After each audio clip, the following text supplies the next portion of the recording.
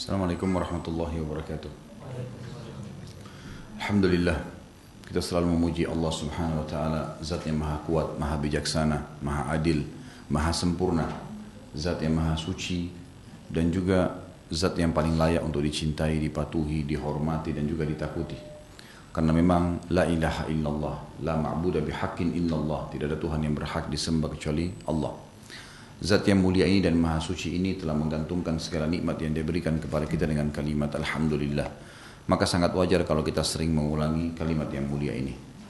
Juga yang kedua, kita panjatkan salam hormat kita, salawat dan taslim kepada Nabi besar Muhammad SAW, manusia terbaik, pilihan Allah subhanahu wa ta'ala sebagai sang pencipta untuk menutup utusannya, Nabi dan Rasul, serta menjadi pemimpin anak Adam pada hari kiamat. Allah sang pencipta dan malaikatnya telah memberikan salam hormat kepada beliau, maka sangat wajar sebagai pengikut yang setia kalau kita selalu membacakan salam hormat kita, salawat dan taslim. Melanjutkan bahasan dan bedah buku Mahkota Pengantin, dan kita sudah membahas beberapa istri Nabi Muhammad SAW, dan yang terakhir adalah yang ke-9, Ummu Habibah. Sekarang kita akan lanjutkan istri Nabi SAW yang ke-10, yaitu Sofiyah binti Huyai bin Akhtab. Sofiyah radhiyallahu anha adalah anak daripada Huyai bin Akhtab. Huyai bin Akhtab salah satu pendeta Yahudi yang masyhur, ya. Tapi sayangnya Huyai bin Akhtab ini sangat membenci Islam. Dalam sebuah riwayat Bukhari disebutkan bahwasanya Sofiyah bercerita, waktu saya masih kecil, kurang lebih umur beliau 9 tahun, maka terjadilah pengepungan atau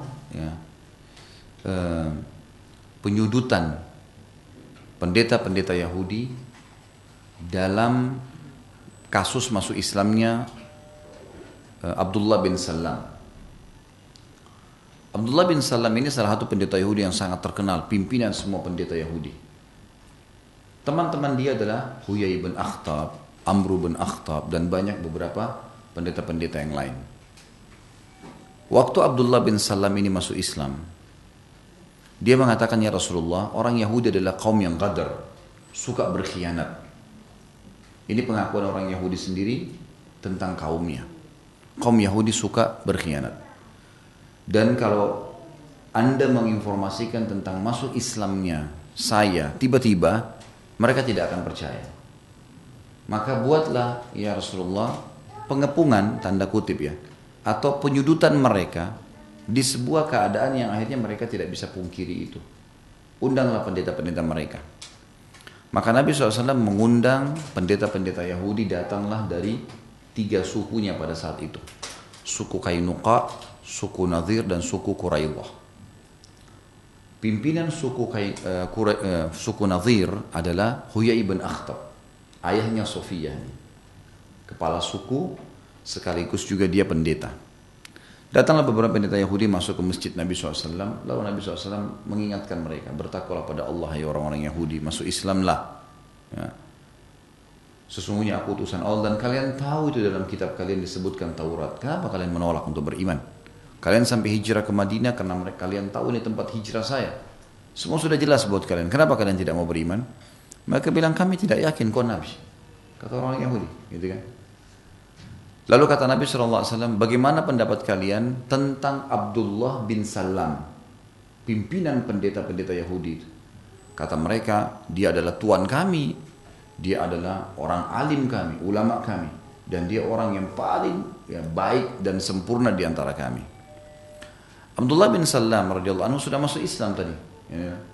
Dia sembunyi di belakang tembok masjid.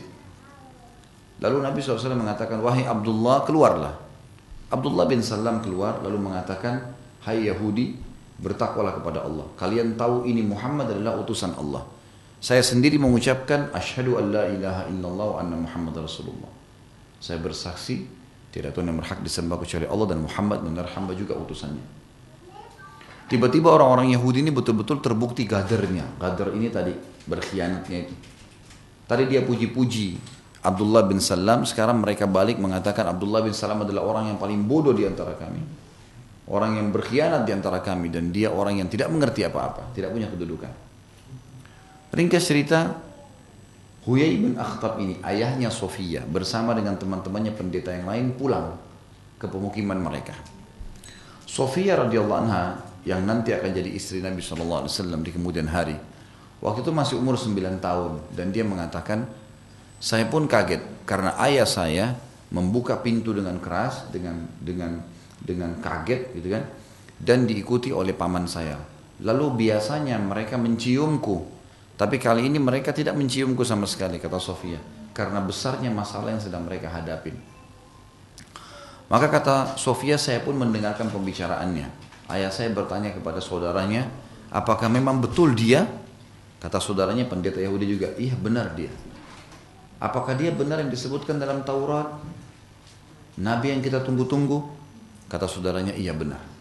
Lalu kata Huyai bin Akhtab, apa keputusanmu sebagai pendeta Yahudi? Dia mengatakan, saya tetap tidak akan beriman padanya karena dia bukan dari Bani Israel. Saya nggak mau beriman. Huyai bin Akhtab juga bilang, saya juga tidak mau beriman. Gitu kan? Jadi orang-orang Yahudi ini subhanallah seperti yang dikatakan oleh Abdullah bin Abbas radhiyallahu anhuma. Beliau mengatakan Yahudi itu firman Allah dalam surah Al-Fatihah, ghairil maghdubi alaihim, bukan orang-orang yang kau murkahi ya Allah, waladhdallin, dan orang yang sesat, kata Abdullah bin Abbas. Ini ulama fikihnya sahabat, gitu kan? Karena Nabi SAW pernah menepuk dada Ibnu Abbas sambil berkatakan, Allahumma faqihu fid din. Ya Allah, jadikan dia orang fakih dalam agama.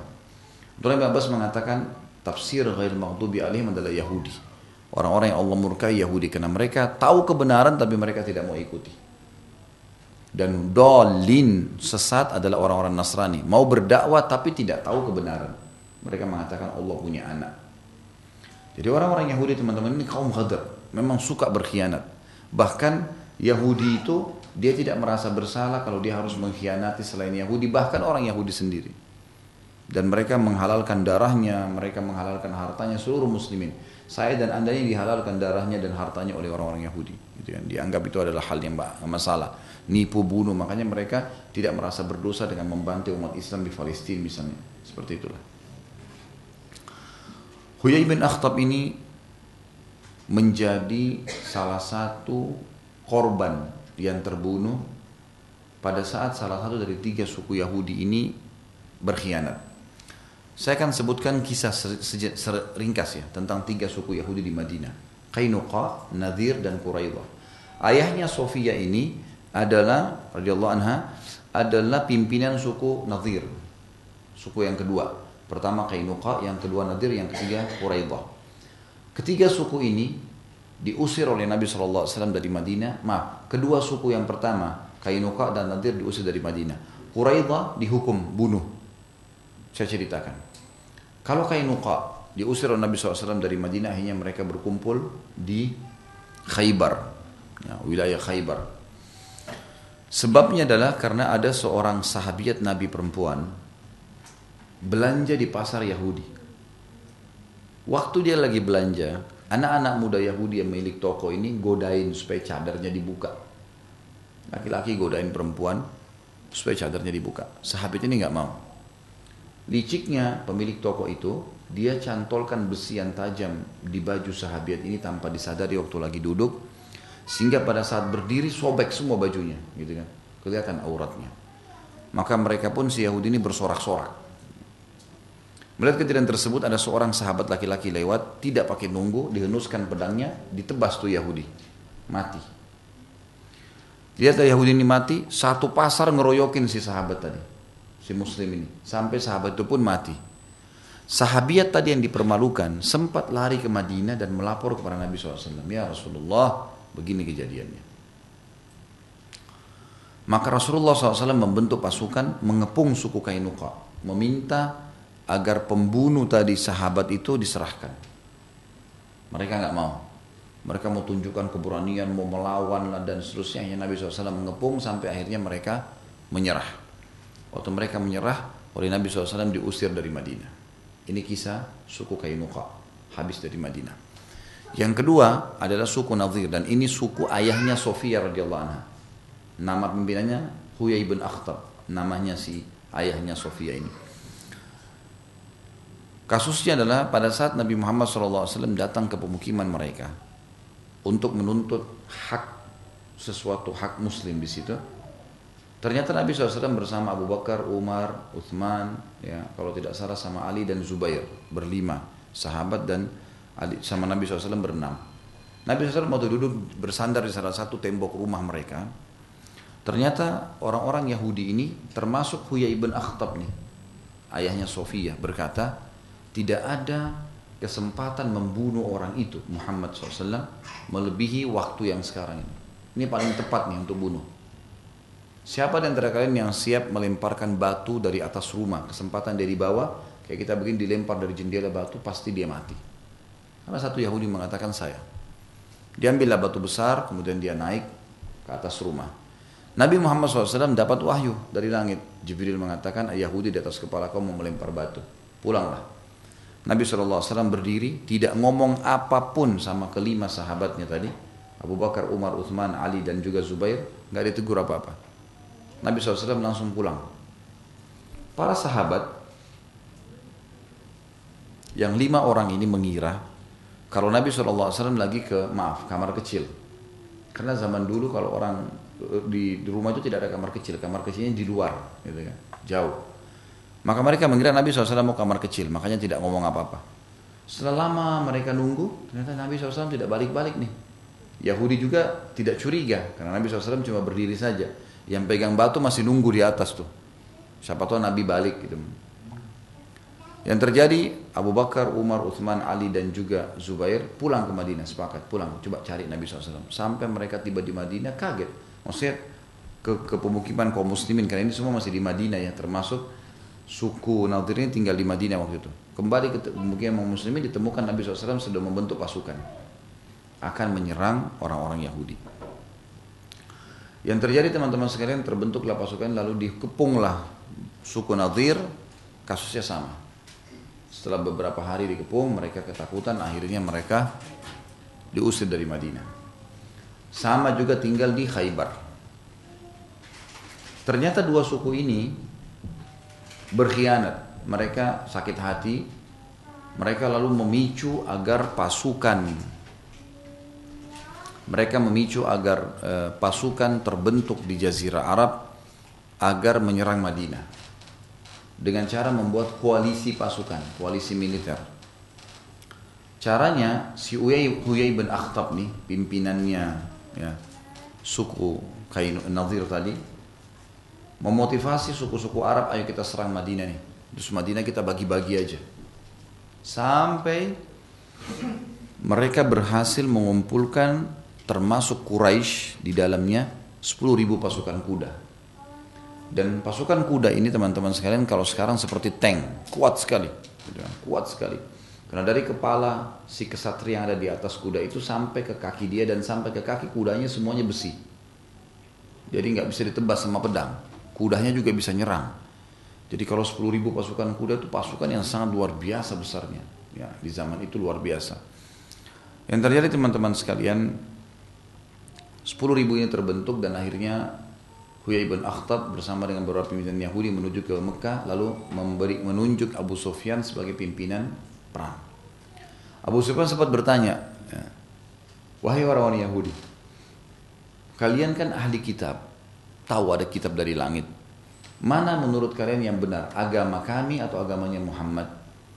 Orang-orang Yahudi ini saking berkhianatnya mereka mengatakan, ya, agama kamu, hai Abu Sufyan, sembah berhala ini benar. Karena dia maunya orang-orang Quraisy menyerang Madinah. Maka bersorak-soraklah orang-orang Yahudi, orang-orang Mekah ini kemudian menganggap inilah benar. Lalu kemudian terbentuk pasukan menyerang Madinah. Waktu itu Huyai bin Akhtab sempat masuk ke dalam Madinah sebelum pasukan datang. Dan dia bergabung dengan suku Yahudi yang ketiga, namanya Quraidah. Suku Quraidah ini membuat kesepakatan damai dengan Nabi SAW, tidak akan berkhianat, tidak seperti dua suku Yahudi yang lainnya, Nadir dan Qainuqa, karena mereka tidak mau dikeluarkan dari Madinah. Ternyata Bapak Ibu sekalian, suku Quraidah berkhianat juga. Akhirnya mereka berusaha untuk memasukkan pasukan Quraisy, hanya saja tidak jadi karena ada kejadian kecil yang saya angkat dalam sirah itu dibahas. bahwasanya suku Quraidah ini waktu mereka mau buka benteng mereka supaya bisa masuk pasukan koalisi ini, yang pada saat itu Nabi SAW membuat parit atau khandak yang mereka tidak bisa tembus. Jadi kalau kita ibaratkan meja ini dulu adalah Madinah, maka di pinggir bagian selatannya dibuat khandak oleh Nabi SAW. Di timur dan baratnya itu penuh dengan batu-batu hitam yang tajam, hektaran luasnya, tidak bisa diserang Madinah dari situ. Bagian utara, bagian depan meja ini kalau contoh saja, bagian utaranya adalah penuh dengan pohon-pohon kurma. Dan terlalu jauh orang-orang Quraisy harus putar dari batu-batu tajam ini ke belakang, itu pun mereka harus lewatin kebun-kebun kurma yang lebat, menyusahkan pasukan. Tidak ada jalan lain kecuali menyerang dari selatan. Dan perlu kita tahu, Madinah itu berada di utara Jazirah Arab, Mekah ada di selatan Jazirah Arab. Jadi orang kalau dari Mekah mau ke negeri Syam harus lewat Madinah dulu. Makanya daerah selatan Madinah saja yang dibuatkan parit. Di ujung parit ada bentengnya Yahudi Quraidah. Ini karena benteng jadi tidak dibuat parit, ada temboknya. Mereka punya kesepakatan dengan Nabi SAW di Madinah untuk membela sama-sama. Kalau ada pasukan yang mau nyerang harus bela. Waktu datang pasukan Ahzab ini, dalam surah Ahzab Allah ceritakan, surah nomor 33, datang ingin menyerang Madinah, mereka kaget melihat parit, belum pernah mereka lihat sebelumnya perang seperti ini. Parit yang cukup besar, dalamnya 7 meter, lebarnya 15 meter. Gitu kan. Ini sulit, kuda nggak bisa lewatin. Gitu kan. Ringkas cerita, mereka cari jalan, tidak ada jalan keluar, kecuali kerjasama sama Quraidah nih, suku Yahudi tadi yang tinggal satu. Diajaklah negosiasi, pertama mereka nolak, lama-lama mereka setuju. Karena ada motivasi dari Yahudi-Yahudi yang lain mengatakan, untuk apa kalian pertahankan diri? Ini Muhammad sebentar lagi mati nih, ini 10.000 orang pasukan sudah datang.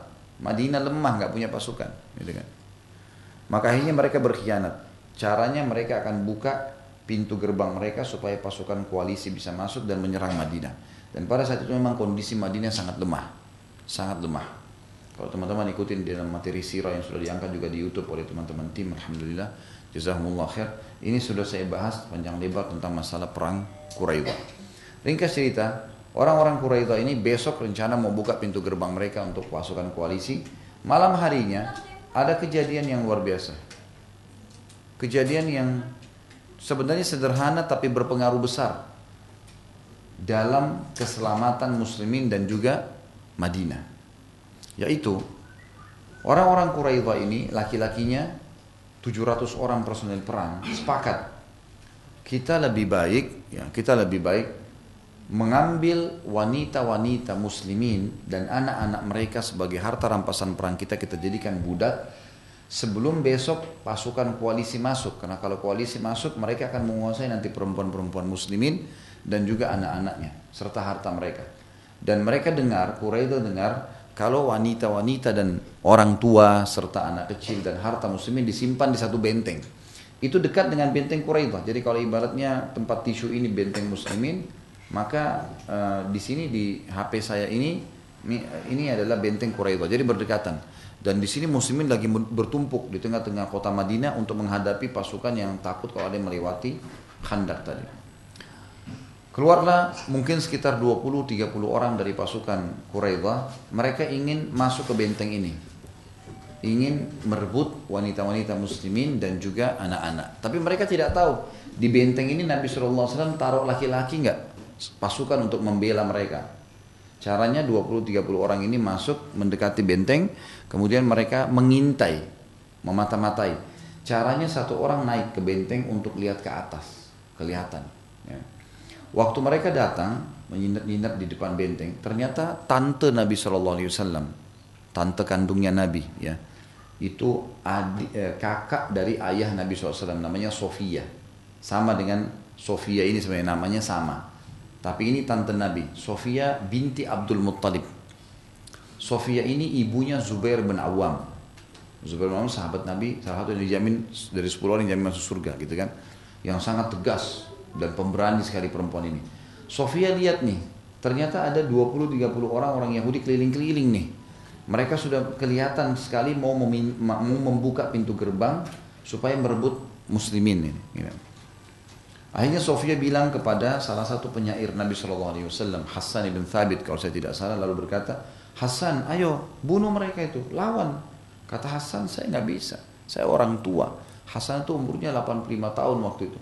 Saya nggak punya kemampuan melawan dan juga ya saya penyair, nggak bisa. Gitu. Maka Sofia pun mengambil inisiatif sendirian. Tante Nabi SAW ini mencari baju perang laki-laki dipakai sama beliau. Kemudian dia menunggu di puncak tembok benteng. Pada saat satu orang Yahudi itu naik memata-matai mau melihat, dia menunggu di dekat situ sembunyi. Kemudian pada saat Yahudi itu datang dipukul kepalanya dengan batu. Riwayat lain mengatakan dengan tiang. Ada tiang dipukul kepalanya, akhirnya bocor Yahudi itu tersebut luka.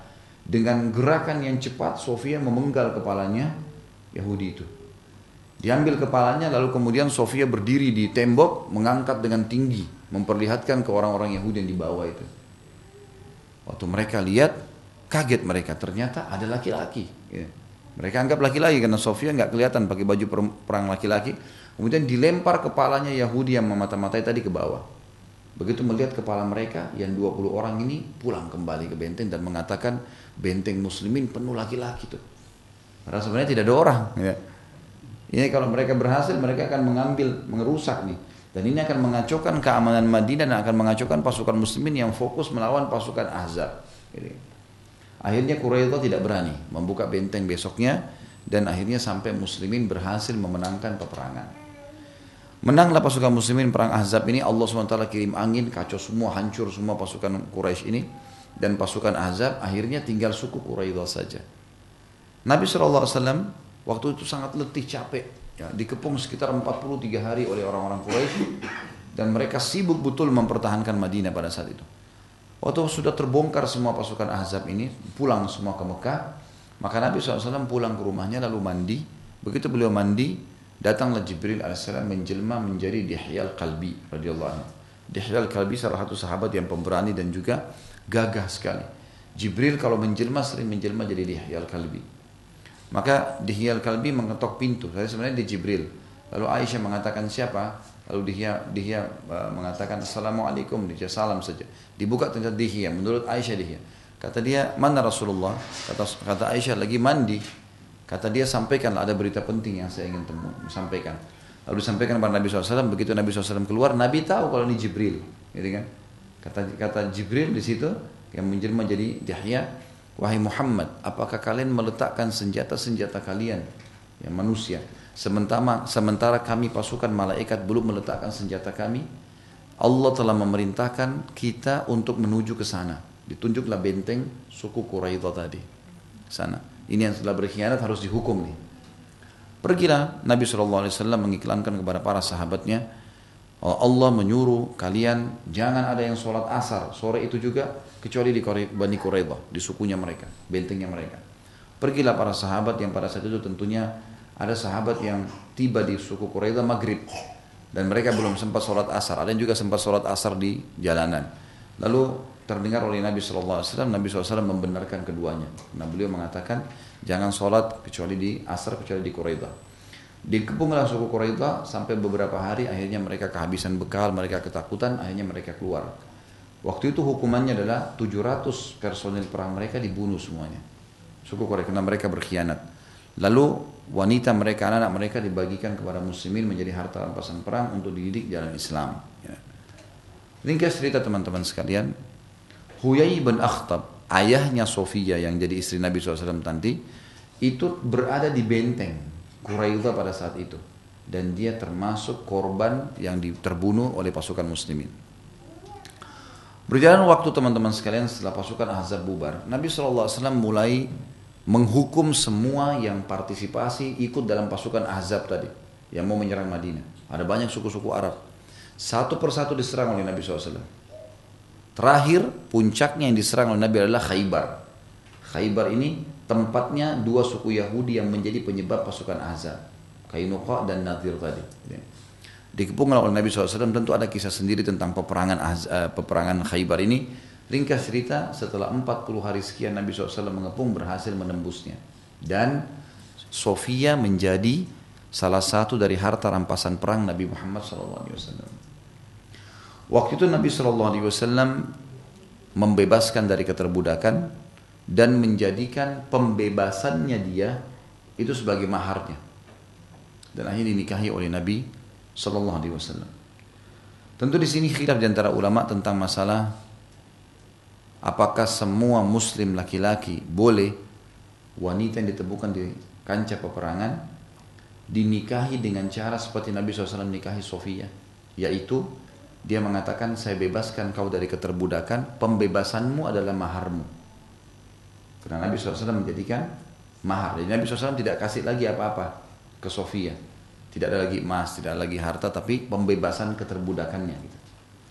Khilaf di antara ulama, ada yang mengatakan ini khusus untuk Nabi SAW, ada juga yang mengatakan ini boleh umumnya kaum muslimin. Dan itu sudah disebutkan oleh penulis di sini. Saya akan bacakan teman-teman sekalian poin yang ke-10 atau istri beliau yang ke-10 Nabi SAW. Kemudian beliau menikahi Sofia binti Huyai bin Akhtab radhiyallahu anha, pemuka Bani Nadhir ayahnya, anak keturunan Harun bin Imran, saudara Musa. Jadi ini keturunannya langsung Nabi Harun. Jadi Sofia adalah putri seorang nabi dan suaminya adalah nabi. Ini salah satu wanita tercantik di dunia pada saat itu. Dulunya ia menjadi budak Nabi SAW. Lalu beliau memerdekakannya dan menjadikan pemerdekaannya sebagai maharnya. Kemudian hal itu menjadi sunnah bagi umat ini hingga hari kiamat, yaitu seorang laki-laki memerdekakan budaknya dan menjadikan pemerdekaannya sebagai maharnya. Lalu dengan hal itu ia telah menjadi istrinya. Jika seorang mengatakan aku memerdekakan budak wanitaku dan aku jadikan pemerdekaannya sebagai maharnya, atau mengatakan aku menjadikan pemerdekakan budakku sebagai maharnya, maka pemmerdekaan dan pernikahannya sah, serta wanita itu menjadi istrinya tanpa perlu memperbaharui akad kembali atau wali. Inilah zahir mazhab Imam Ahmad dan banyak ahli hadis. Jadi khusus budak wanita kalau mau dinikahi, dia tidak pakai lagi kalimat akad. Dia tidak mengatakan saya harus nikah, saya nikahi kamu, dan atau walinya mengatakan saya nikahkan kamu. Itu tidak ada kalimat akad dalam masalah ini. Tapi dia kalau mengatakan budak wanita ini saya bebaskan, keterbudakannya sebagai maharnya, maka pada saat itulah spontan menjadi istrinya. Segolongan ulama berpendapat bahwa ini berlaku khusus untuk Nabi Muhammad SAW. Ini termasuk perkara yang dikhususkan Allah bagi beliau dalam pernikahan yang tidak berlaku bagi umatnya. Ini pendapat 3 imam dan para ulama yang sejalan dengan mereka. Maksudnya Imam Syafi'i, Imam Abu Hanifah dan Imam Malik. Namun yang sahih ialah pendapat pertama, karena pada pasalnya tidak ada pengkhususan hingga terdapat dalil yang menunjukkan hal tersebut. Ketika Allah mengkhususkan untuk Nabi dengan menikahi wanita yang menghibahkan dirinya, maka Allah Subhanahu wa taala berfirman mengenai hal tersebut, surah Al-Ahzab ayat 50. A'udzu billahi minasyaitonir rajim, khalisatan laka min dunil mu'minin. Sesungguhnya sebagai pengkhususan bagimu, bukan untuk semua orang mukmin. Ya. Namun Allah tidak menyatakan hal ini berkenaan dengan wanita yang dimerdekakan, dan tidak pula Rasulullah SAW mengatakan untuk memutuskan umatnya dari mencontohi hal itu. Jadi maksudnya semua muslim boleh melakukannya. Pada saat dia menang dari medan perang, dia dapat harta rampasan perang wanita yang jadi budaknya, dia boleh bebaskan dan menjadikan pembebasannya sebagai maharnya dan menikahinya. Allah SWT membolehkan menikahi wanita mantan istri anak angkat agar hal itu tidak menjadi suatu ganjalan bagi umatnya dalam hal menikahi wanita mantan istri anak angkatnya. Ini untuk kita jelaskan tentang kisah Zainab binti Jahsh. Ini menunjukkan bahwa jika beliau melakukan pernikahan maka umatnya berhak mencontohinya selama tidak ada nas dari Allah dan Rasulnya mengkhususkan atau memutus untuk menirunya. Ini sudah jelas. Ya. Baik, di sini tentu sampai sini bahasan tentang Sofia, tapi saya akan tambahkan beberapa hal. Ada beberapa hadis Nabi SAW diantaranya tentang cemburu Aisyah radhiyallahu anha. Ini saya pernah jelaskan pada saat saya jelaskan Ummul Mukminin Umma Aisyah. Sebelum saya ingatkan kembali, saya sudah bilang Bapak Ibu sekalian, terutama ibu-ibu, cemburu itu hanya boleh dan difokuskan kalau terjadi pelanggaran agama saja. Selain daripada ini, cemburunya datang dari syaitan. Tidak benar. Ini kenapa? Dari mana dalilnya Ustaz? Banyak dalilnya. Banyak, bukan 1 2. Di antara dalilnya adalah perilaku-perilaku cemburu Aisyah radhiyallahu anha yang ditegur oleh Nabi sallallahu alaihi wasallam. Jadi yang menjadi hukum bukan cemburunya Aisyah, tetapi apa? Teguran Nabi Muhammad SAW. Cemburu Aisyah radhiyallahu anha semuanya ditegur oleh Nabi SAW. Semuanya ditegur, gitu kan? Dan teguran ini menjadi hukum. Di antaranya adalah cemburu Aisyah pada Sofiyah. Pernah Nabi SAW dalam satu perjalanan membawa kedua istri beliau, Aisyah dan Sofiyah. Ternyata untanya Sofiyah lambat jalannya karena terlalu berat bebannya. Sementara unta Aisyah kencang jalannya karena tidak ada bebannya. Kecuali Aisyah saja di atasnya. Sofiyah ada orang dan ada barang. Barang ini banyak, gitu kan? Maka sebagai bentuk keadilan, Nabi SAW membagi barang itu. Sebagian dipindahkan ke unta Aisyah, sebagian lagi ditaruh di untanya Sofiyah. Jadi berimbang. Aisyah waktu dengar, waktu tahu itu, dia tahu untanya dipindahkan barang dari untanya Sofiyah, tiba-tiba cemburu. Teriak dengan suara keras, terdengar oleh sebagian sahabat, kata Aisyah radhiyallahu anha, sungguh wanita Yahudi ini ya telah berani melampaui kita nih. Jadi membawa bahasa ini wanita Yahudi. Beberapa sahabat berdiri dekat untanya Aisyah nunggu instruksi. Ini kita mau ngapain nih? Maka Aisyah pun melihat Nabi SAW melihat kafilah berhenti, belum jalan, datang kepada Aisyah. Lalu Aisyah mengatakan, apakah Anda mengira diri Anda ini utusan Allah, tapi ternyata berlaku seperti ini? Gitu kan? Lalu Nabi SAW jelaskan, unta Sofiyah kurang berat, beban. Dan ini barang kita semua, bukan barangnya Sofiyah sendiri. Barang Nabi SAW, barang Aisyah, barang Sofiyah. Gitu kan? Dalam perjalanan. Unta kamu nggak ada bebannya, maka saya bagi beban itu. Gitu kan? Dan wahai Aisyah, apa kau ragu saya adalah utusan Allah? Kalimat ini cukup membuat Aisyah menundukkan matanya. Apakah kau ragu? Aku adalah utusan Allah? Ditundukkan penglihatan matanya dan ini akhirnya Aisyah meminta maaf. Berarti yang jadi hukum bukan cemburunya Aisyah, ya kan? Yang jadi hukum apa? Teguran Nabi SAW. Ini banyak rumah tangga jadi kacau Bapak Ibu sekalian karena salah paham dengan kasus cemburu nih.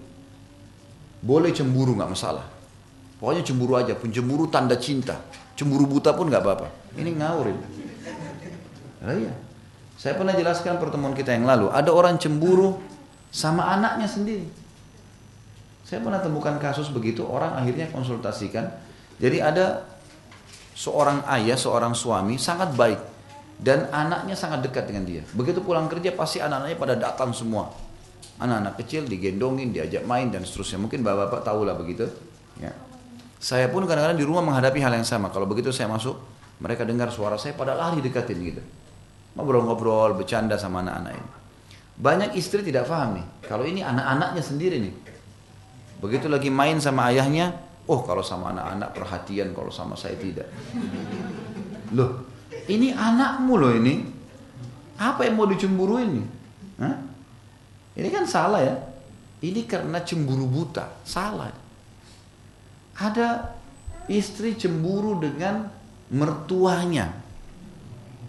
Siapa mertuanya ini? Wanita seperti dia. Mertua perempuannya misalnya.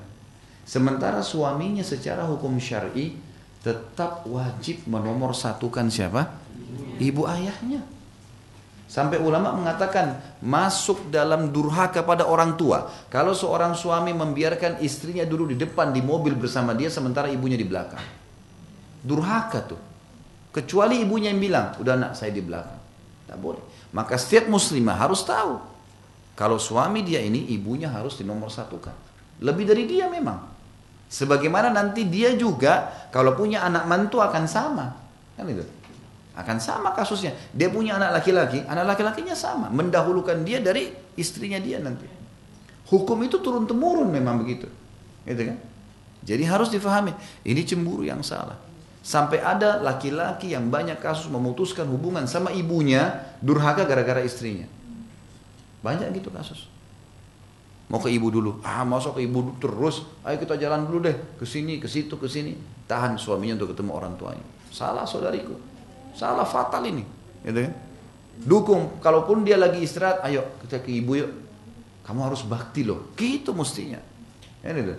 Setelah selesai setengah jam, 1 jam di rumah ibu, ayo kita kemana? Silakan. Tapi jangan sampai membatalkan. Ini bahaya. Cemburu yang salah. Cemburu dengan mertua ini salah, gitu kan? Nggak boleh. Sama laki-laki nggak boleh cemburu dengan mertuanya.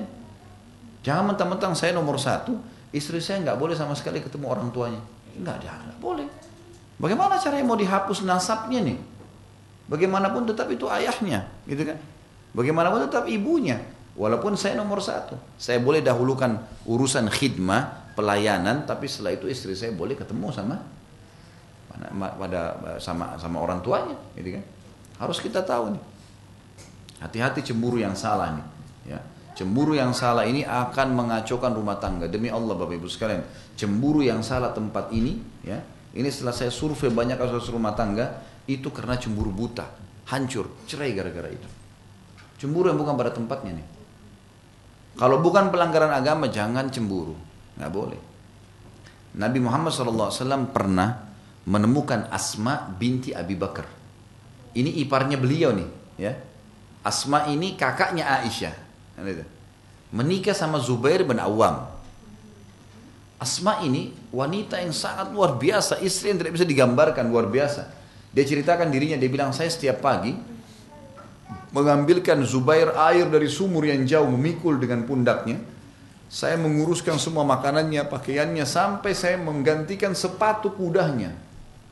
Jadi saking baktinya sama suaminya luar biasa, terkenal.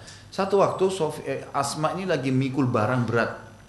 Nabi SAW lewat dengan beberapa orang sahabat, dilihat Asma lagi mikul barang. Nabi SAW turun lalu mengatakan, naiklah. Disuruh naik ke unta. Nabi SAW waktu Asma udah naik ke atas, Nabi SAW naik juga di unta itu. Jadi kalau kita sekarang kayak boncengan, ya. Tapi unta itu kan ada lengkungan punggungnya, ya. Jadi terpisah memang, tapi naik di situ. Jalanlah bersama dengan sahabat di tempat umum. Di tempat umum ini. Bukan berduaan di gunung atau. Ini di tempat umum, tidak ada khalwat di sini karena rame-rame. Begitu tiba di rumah Zubair bin Awam, pas tiba depan rumah, Zubair ada di situ. Zubair ini orangnya cemburuan luar biasa, gitu kan. Turunlah Nabi SAW, lalu Nabi mengatakan, turunlah wahai Asma, turun Asma. Begitu melihat Zubair, langsung dia turunkan pandangannya, takut sama suami, dia mengatakan, saya diajak oleh Rasulullah. Lihat bagaimana sahabat mengontrol cemburunya. Zubair senyum lalu mengatakan, wahai Asma, apa saya akan cemburu dengan Rasulullah SAW? Nggak mungkin itu. Nggak ada kecurigaan sama sekali di sini. Malah saya berterima kasih Rasulullah SAW sudah mengantar kamu. Perhatikan peletakan cemburu pada tempatnya ini. Nggak boleh sembarangan ini, gitu kan? Pernah Aisyah mengucapkan kalimat yang ditegur oleh Nabi SAW. Ini sama kasusnya. Dan saya sudah pernah bilang, ingat kalau kita sedang membahas tokoh-tokoh muslim, apalagi sahabat dan sahabiat begini, hati-hati. Kita sedang mempelajari tentang keadaan hukum syar'i yang turun pada mereka. Seringkali terjadi kasus di kalangan mereka, kemudian Allah jadikan sebagai hukum. Bukan karena kebodohan mereka ya. Bukan karena mereka itu ahli maksiat, bukan. Mereka melakukannya karena tidak faham, turunlah hukum syar'i yang kita fahami sampai hari kiamat. Bisa tangkap pesannya? Penting ini. Ini penting, ini hukum syariahnya begitu. Maka Aisyah radhiyallahu anha pernah satu waktu cemburu dengan Sofia. Lalu Nabi dia mengatakan, ya Rasulullah, cukuplah anda dari wanita Yahudi yang pendek itu. Aisyah pendek radhiyallahu anha, Sofia juga pendek. Tapi dua-dua ini punya kecantikan yang bersaing. Ya, dibahasakan oleh para ulama, memang diantara istri Nabi SAW yang paling cantik dua ini. Aisyah merasa cemburu dengan Sofia karena Nabi pas di rumahnya Sofia, muncul kecemburuan. Kemudian kata Aisyah, ya Rasulullah, cukuplah anda dari wanita Yahudi itu yang pendek. Apa kata Nabi SAW? Apakah Nabi dukung cemburu itu? Wahai Aisyah, demi zat yang ubun-ubunku dalam genggamannya, sungguh kau telah mengucapkan kalimatmu ini, hukumannya ini berat loh. Kalimatmu ini kalau ditaruh di air laut, maka akan hancur air laut itu. Artinya apa? Kalau kau tahu beratnya hukumannya Allah karena perkataanmu tadi ini, maka akan hancur semua amalmu nih. Apa yang terjadi? Aisyah minta maaf. Yang mana jadi hukum syar'i? Cemburu Aisyah atau teguran Nabi SAW? Teguran Nabi. Nah ini banyak orang salah paham. Bahkan banyak ustadz-ustadz yang salah paham nih. Aisyah aja cemburu dulu. Hati-hati. Aisyah cemburu sebab hukum. Nah gitu. Tapi hukum yang berlaku adalah teguran Nabi SAW. Banyak ini subhanallah. Rumah tangga jadi kacau gara-gara cemburu buta nih. Bahkan dari kejadian Aisyah dengan Sofia, ulama mengatakan dalam bab poligami, kalau dalam poligami pun tidak boleh cemburu kecuali pelanggaran agama saja. Gak bisa. Ini harus difahami, dan saya angkat riwayat ini, sudah pernah saya angkat sebelumnya, yang contoh-contoh cemburu Aisyah di dalam kehidupan beliau itu saya jelaskan. Cemburunya pada Khadijah, cemburunya pada Sofia, cemburunya pada saat Nabi SAW sholat malam di masjid, pas di pertengahan Sya'ban, gitu kan. Dan seterusnya ada beberapa cemburu Nabi Aisyah radhiyallahu anha. Semuanya ditegur oleh Nabi SAW. Masalah kasus ya, Sofia ini pernah juga ya, terjadi antara Sofia sama Aisyah ini. Aisyah pernah satu keadaan lagi cemburu dengan Sofia. Lalu Sofia ini terganggu sekali. Dia mengatakan, ya Rasulullah, istri-istri Anda ini seringkali mengatakan kepada saya, hai wanita Yahudi, hai wanita Yahudi. Jadi Yahudi ini di mata umat Islam buruk sekali udah. Nggak ada orang Islam yang tidak benci Yahudi, kecuali dia Yahudi juga mungkin. Allahu a'lam. Karena orang kalau tahu sejarahnya Yahudi ini benci pasti luar biasa benci dengan Islam. Mereka semua ini kekacauan dunia sekarang ini dari Yahudi asalnya. Semua nih kekacauan dunia ini Yahudi semua nih. Kalau kita pelajari sampai perang dunia, itu Yahudi pemicunya, subhanallah.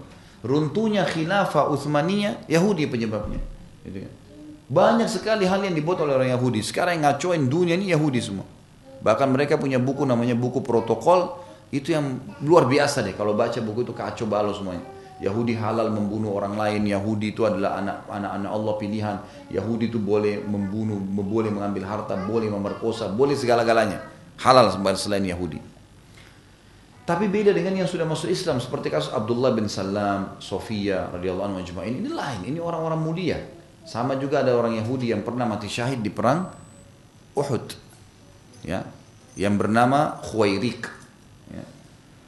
Khuwairik ini pas pagi hari Uhud, dia mendengar Nabi SAW mengatakan jihad, jihad, belalah ya Madinah dan belalah agama kalian. Seluruh muslimin saling nyebarin berita. Khuwairik ini dengar, dia langsung pergi ke pembicaraan Yahudi. Dia bilang, hai Yahudi, kalian tahu nih Muhammad utusan Allah nih.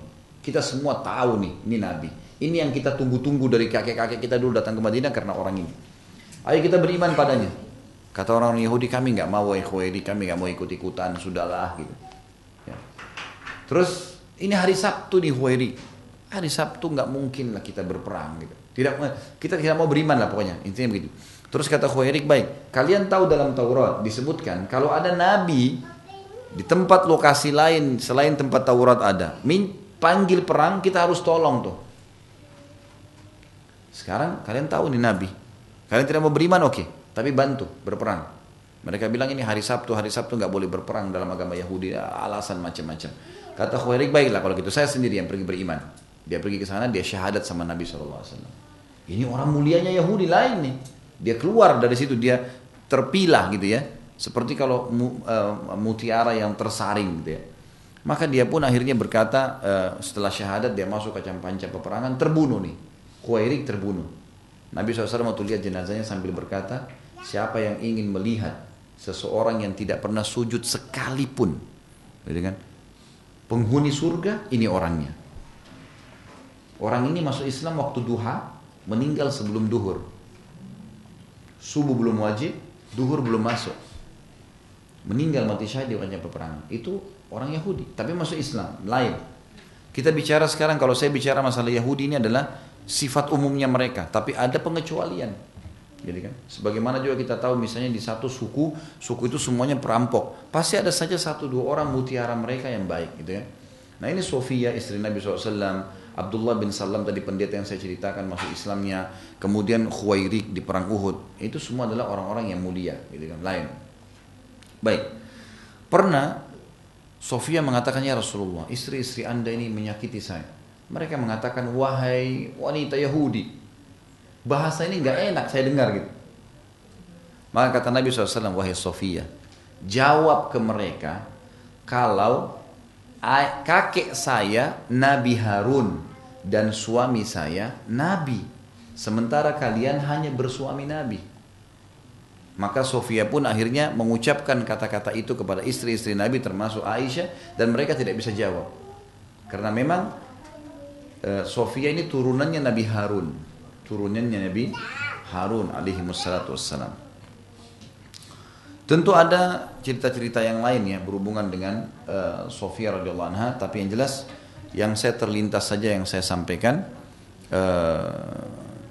Pernah juga ada hadis tentang kunjungan Sofia kepada Nabi SAW pada saat lagi etikaf. Jadi di Ramadan, di 10 akhir Ramadan Nabi SAW mengikat diri di masjid, gitu kan. Sofia binti Huyai radhiyallahu anha pernah mengunjungi Nabi SAW dengan membawain makanan. Maka dibawalah makanan tersebut ke masjid. Selesai diantarin makanan, Nabi SAW mengantar Sofia pulang. Nah, karena zaman dulu tidak ada lampu, tidak ada penerangan jalan. Jadi waktu pulang, gelap nih. Istri Nabi SAW menggunakan baju berwarna hitam, gitu kan. Nabi SAW pakai baju putih, kelihatan Nabi di sebelahnya ada wanita. Ternyata ada 2 orang dari Ansar, dari orang asli Madinah. Begitu melihat wanita tersebut, istri Nabi, dia tidak tahu kalau ini istri Nabi. Penasaran dia, kok Nabi lagi i'tikaf, tinggal di masjid, syaitan goda mereka, gitu kan. Kok ada perempuan yang jalan, siapa nih bersebelahan sama Nabi ini? Malam hari lagi. Maka mereka mempercepat langkah mereka, ingin tahu siapa wanita itu. Waktu Nabi SAW dengar langkah kaki mereka, Nabi SAW mengatakan, ala rizkikuma, tenang aja kalian berdua. Innaha Sofiyatu binti Huyai. Ini Sofia binti Huyai, istri saya. Gak usah kalian curiga, gitu. Maka mereka berkata, subhanallah, maha suci Allah, gitu. Kata Nabi SAW, hati-hatilah. Karena syaitan mengalir dalam tubuh manusia seperti mengalirnya darah. Sebab keluarnya hadis ini gara-gara tadi itu. Kejadiannya itu. Karena banyak orang cuma dengar hadisnya, tidak tahu sebab urutnya. Nah seperti itu sebenarnya awal kisahnya. Gitu kan. Kemudian juga pernah satu kali dalam riwayat Bukhari, Umar bin Khattab ini orangnya tegas, termasuk dengan istri-istri Nabi sendiri. Ya. Satu waktu pernah Sofia keluar malam hari. Pada saat dia keluar dari rumahnya ke tempat yang agak gelap. Jadi sekali lagi teman-teman sekalian, zaman dulu tidak ada WC atau kamar mandi di rumah. Orang kalau punya hajat mau buang air kecil itu harus keluar ke padang pasir. Ya. Jadi memang begitu. Allahu alam apa sebabnya. Sofia ini punya hajat rupanya keluar dari rumah. Lalu ya Umar bin Khattab kenal dari cara jalannya, tahu ini ya. Ini istri Nabi. Maka kata Umar, mau kemana kamu wahai Sofia? Ya. Lalu Sofia pun terdiam, dia tidak jawab, gitu kan. Lalu Nabi SAW mendengar suara Umar dari dalam rumahnya, lalu mengatakan, wahai Umar, dia adalah Sofia dan dia telah izin dengan saya punya hajat yang dia harus selesaikan. Maka Umar pun ya berhenti bertanya tentang Sofia. Dan ada tentu beberapa riwayat menjelaskan masalah, tapi Sofia adalah wanita yang ceria, wanita yang baik, ya patuh pada suaminya, gitu kan. Dan Sofia ini belum disebutkan secara khusus pernah membuat masalah dengan istri Nabi yang lain. Belum disebutkan secara khusus pernah membuat masalah yang lain. Tapi pelajaran tadi masalah kasus cemburu. Maaf kalau ada di antara akhwat kita yang poligami, jangan cemburu dengan madunya yang buta. Tapi yang mesti dibangun dalam poligami sehat, nanti ada pelajaran masalah poligami, adalah ukhuwah, persaudaraan. Itu yang ditanamkan dalam hati, bukan malah cemburu butahnya. Gitu kan? Ini benar. Kalau ada yang jalani, karena subhanallah di setiap pengajian saya, kalau saya bahas masalah pernikahan dan ada bab poligami, Ternyata setelah selesai pengajian ada saja di antara ummahat kita dan akhwat kita yang datang mengatakan, Ustadz saya tadi saya poligami seperti yang Ustadz ceritain. Cuma saya mau minta saran seperti ini. Boleh nggak saya ketemu sama Ustadz dengan suami saya? Boleh nggak begini? Apa kasus ada seperti ini? Bagaimana saya pecahkan? Ternyata memang ada praktisinya. Kita nggak boleh salahin tuh, gitu kan? Kalau ada di antara muslimah tidak menjalankan itu dia. Jangan dia menyalahkan orang yang menjalankan sunnah Nabi SAW. Nggak boleh. Membenci hukum Allah berarti membenci siapa? Allah. Berbahaya ini. Hati-hati.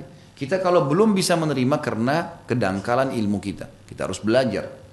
Kasusnya saya ingin tekankan sekali lagi. Tolong. Cemburu pada tempatnya. Tadi maaf. Supaya adil. Tadi ibu-ibu saya kasih contoh. Bapak-bapak juga sama. Jangan sampai nanti istrinya baru melahirkan. Lalu anaknya nangis malam-malam minta susu mau disusuin. Dia minta ditemanin tidur juga. Masa anak terus diurus saya tidak? Loh anaknya lagi nangis harus gimana? Ini cemburu yang salah, nggak boleh cemburu sama anaknya. Gimana cara? Gitu kan? Mesti kita paham. Jadi letakkan pada tempatnya. Itu sekelumit cerita tentang istri Nabi SAW yang ke-10 yaitu Sofiyah binti Huyai radhiyallahu anhunna ajma'in. Yang ke-11 dan ini istri Nabi SAW yang ke-11 karena Nabi SAW menikahnya 11 orang. Dan saya sudah bilang di awal bab kita, ini khususiyatun Nabi SAW, khusus buat Nabi. Kalau buat umatnya maksimal menikah 4. Tapi kalau Nabi SAW memang memiliki 11 orang pasangan. Kemudian beliau menikahi Maimunah bintil Haritha al-Hilaliyah radhiyallahu anha. Inilah wanita terakhir yang dinikahi oleh Nabi SAW. Beliau menikahinya di Mekah saat umrah qadha setelah tahallul darinya. Menurut pendapat yang sahih konon sebelum tahallul darinya ini pernyataan Ibnu Abbas tapi ia ragu-ragu sebab orang yang menjadi mediator di antara keduanya untuk melangsungkan pernikahan lebih tahu tentang kisah ini yaitu Abu Rafi'. Ia mengabarkan bahwasanya Nabi SAW menikahinya ketika sudah halal atau sudah tahallul. Kenapa ini dibahas teman-teman sekalian? Karena kalau Anda lagi umroh dan haji, maka siapapun yang sedang menggunakan ihram tidak boleh menikah, tidak boleh melamar, dilamar, menikah dan menikahkan. Dilarang nih. Sampai sudah selesai tahallul. Kalau udah cukur baru boleh. Misal gini, kalau bapak ibu misalnya lagi umroh terus bapak ibu punya anak gadis. Ini anak gadis baik, saya ingin carikan jodoh yang baik. Subhanallah di antara jemaah umroh ada laki-laki yang soleh kita lihat. Kemudian di bus dari Madinah sama Mekah lagi baju ihram, bapak ibu, bapaknya misalnya dekatin mengatakan, "Nak, apa kau sudah nikah?" Tanya laki-laki itu. Dia mengatakan belum, lalu terjadi ada pembicaraan menikah. Ini maksudnya seperti melamar, ini nggak boleh kalau lagi baju ihram. Kalau selesai tahallul boleh, nggak masalah. Itu kan tidak masalah. Bahkan dalam orang yang sedang menggunakan kain ihram tidak boleh berbicara yang mengundang syahwat walaupun suami istri. Ini tidak boleh, gitu kan? Nah di sini dikatakan dalam buku kalau yang pegang bukunya tahu di situ disebutkan khilaf di antara dua sahabat Ibnu Abbas radhiyallahu anhu dengan Abu Rafi' radhiyallahu anhu. Ibnu Abbas mengatakan dalam riwayatnya kalau Nabi SAW menikahi Maimunah sebelum tahallul. Jadi kesannya kan Nabi SAW bertolak belakang dengan larangan yang beliau sampaikan, gitu kan? Penulis buku mengatakan yang dipegangi oleh umumnya ulama adalah bahwasanya yang lebih tepat riwayat khusus masalah pernikahan dengan Maimunah Abu Rafi'. Abu Rafi' ini sahabat Nabi yang memang menjadi mediator menikahnya Nabi Muhammad SAW dengan Maimunah. Dan dia mengatakan kalau Nabi SAW menikahi Maimunah justru setelah halal, maksudnya setelah tahallul. Setelah mencukur rambut, sudah selesai, barulah beliau menikahi Maimunah.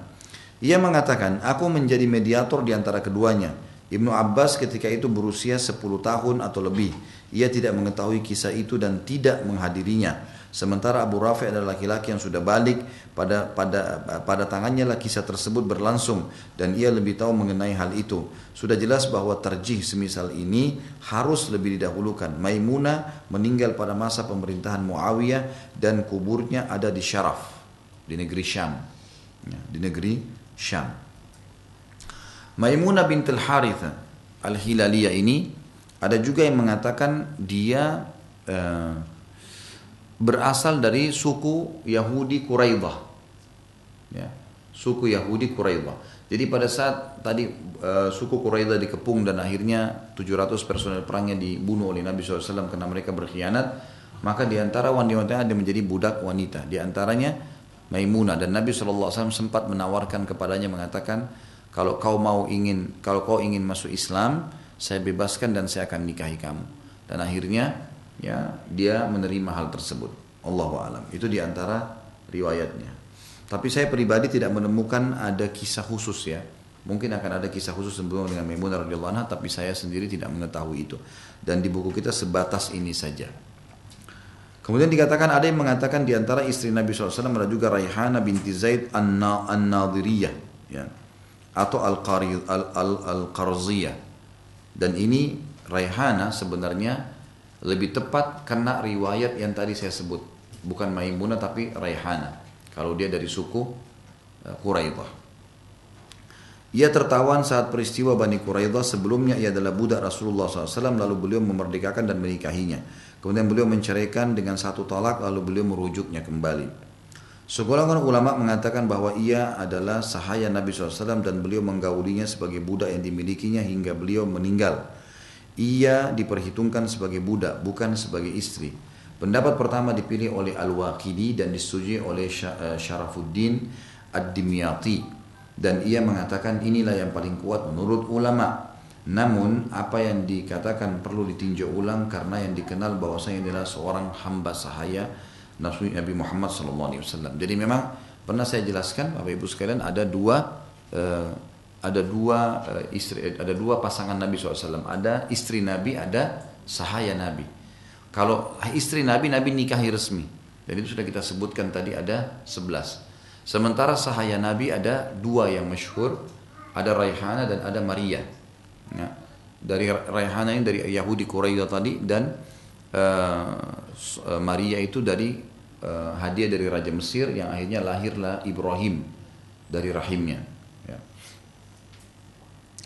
Mereka adalah istri-istrinya yang dikenal yang telah beliau gauli. Adapun wanita yang beliau pinang tapi tidak beliau nikahi adalah wanita yang menghibahkan dirinya kepada beliau tapi beliau tidak menikahinya. Sebanyak 4 atau 5 orang. Maksudnya ada wanita yang menawarkan diri tapi Nabi SAW tidak nikahi. Jadi kan cuman ulama masukkan dalam kategori wanita yang pernah terlintas dalam hidup Nabi SAW. Sebagian ulama mengatakan mereka berjumlah 30 orang wanita yang sempat menawarkan diri kepada Nabi SAW. Dan ini sudah pernah saya jelaskan Bapak Ibu sekalian, tidak aib dalam Islam kalau kita menawarkan diri kepada orang salihah kalau laki-laki, atau wanita menawarkan dirinya pada laki-laki yang saleh, tapi dengan koridor sesuai dengan koridor syar'i. Bukan di sini khalwat berdua dan seterusnya atau melakukan hal-hal haram, tidak, tapi yang dilakukan adalah mereka ya menyebutkan saya punya minat untuk menikah. Apakah anda punya minat? Sebagaimana wanita pernah datang di masjid menemui Nabi SAW dan mengatakan saya ingin menikah dengan anda ya Rasulullah. Saya hibahkan diri. Seperti itulah. Nanti Nabi SAW masalah terima atau tidak itu adalah haknya dia. Tapi ini bukan aib. Sebagaimana juga bukan aib sebagai orang tua kita menawarkan seseorang untuk nikah dengan anak kita. Ini bukan aib. Tapi tolak ukurnya memang adalah masalah agama. Dan bukan kita membiarkan anak kita pacaran sehingga membuat hal yang haram. Apalagi hamil di luar nikah. Ini hukumnya haram dalam agama. Tidak boleh. Tapi kita melakukan sesuai dengan atau dalam koridor syar'i. Sebagian ulama mengatakan mereka berjumlah 30 orang tadi. Para ahli sirah Nabi tidak mengenal hal tersebut. Bahkan mereka mengingkarinya. Yang paling terkenal ya, menurut mereka bahwa beliau datang kepada Al-Juwainiyah untuk menikahinya. Lalu beliau menemuinya untuk meminangnya. Namun ia berlindung darinya. Maka beliau memintakan perlindungan untuknya dan urung menikahinya. Jadi ini ada satu wanita namanya Al-Juwainiyah. Al-Juwainiyah ini ada riwayat menjelaskan Bapak Ibu sekalian. Kalau yang pegang buku ditandain. Karena itu tidak ditebalkan. Al-Juwainiyah ini wanita pernah dinikahi oleh Nabi SAW dalam satu riwayat. Kemudian pada saat ketemu dengan Nabi, dia sempat mengatakan, jadi ada beberapa orang dari sukunya bilang, kau nanti kalau sudah menikah dengan Nabi dan akan masuk, Nabi akan bertemu dengan kau di malam pertama, ucapkanlah, saya berlindung kepada Allah yang Maha Agung dari kamu. Seperti orang bilang, kalau dari syaitan, a'udzubillahi minasyaitonir rajim. Dia bilang a'udzu billahi minka, gitu kan. Nabi SAW waktu dengar itu mengatakan, kau telah memohon perlindungan dengan zat yang maha mulia, maka silahkan kau pergi. Maka terceraikanlah Juwainiyah. Itu yang ada riwayat menyebutkan masalah itu, ya, karena dia mengucapkan kalimat tadi.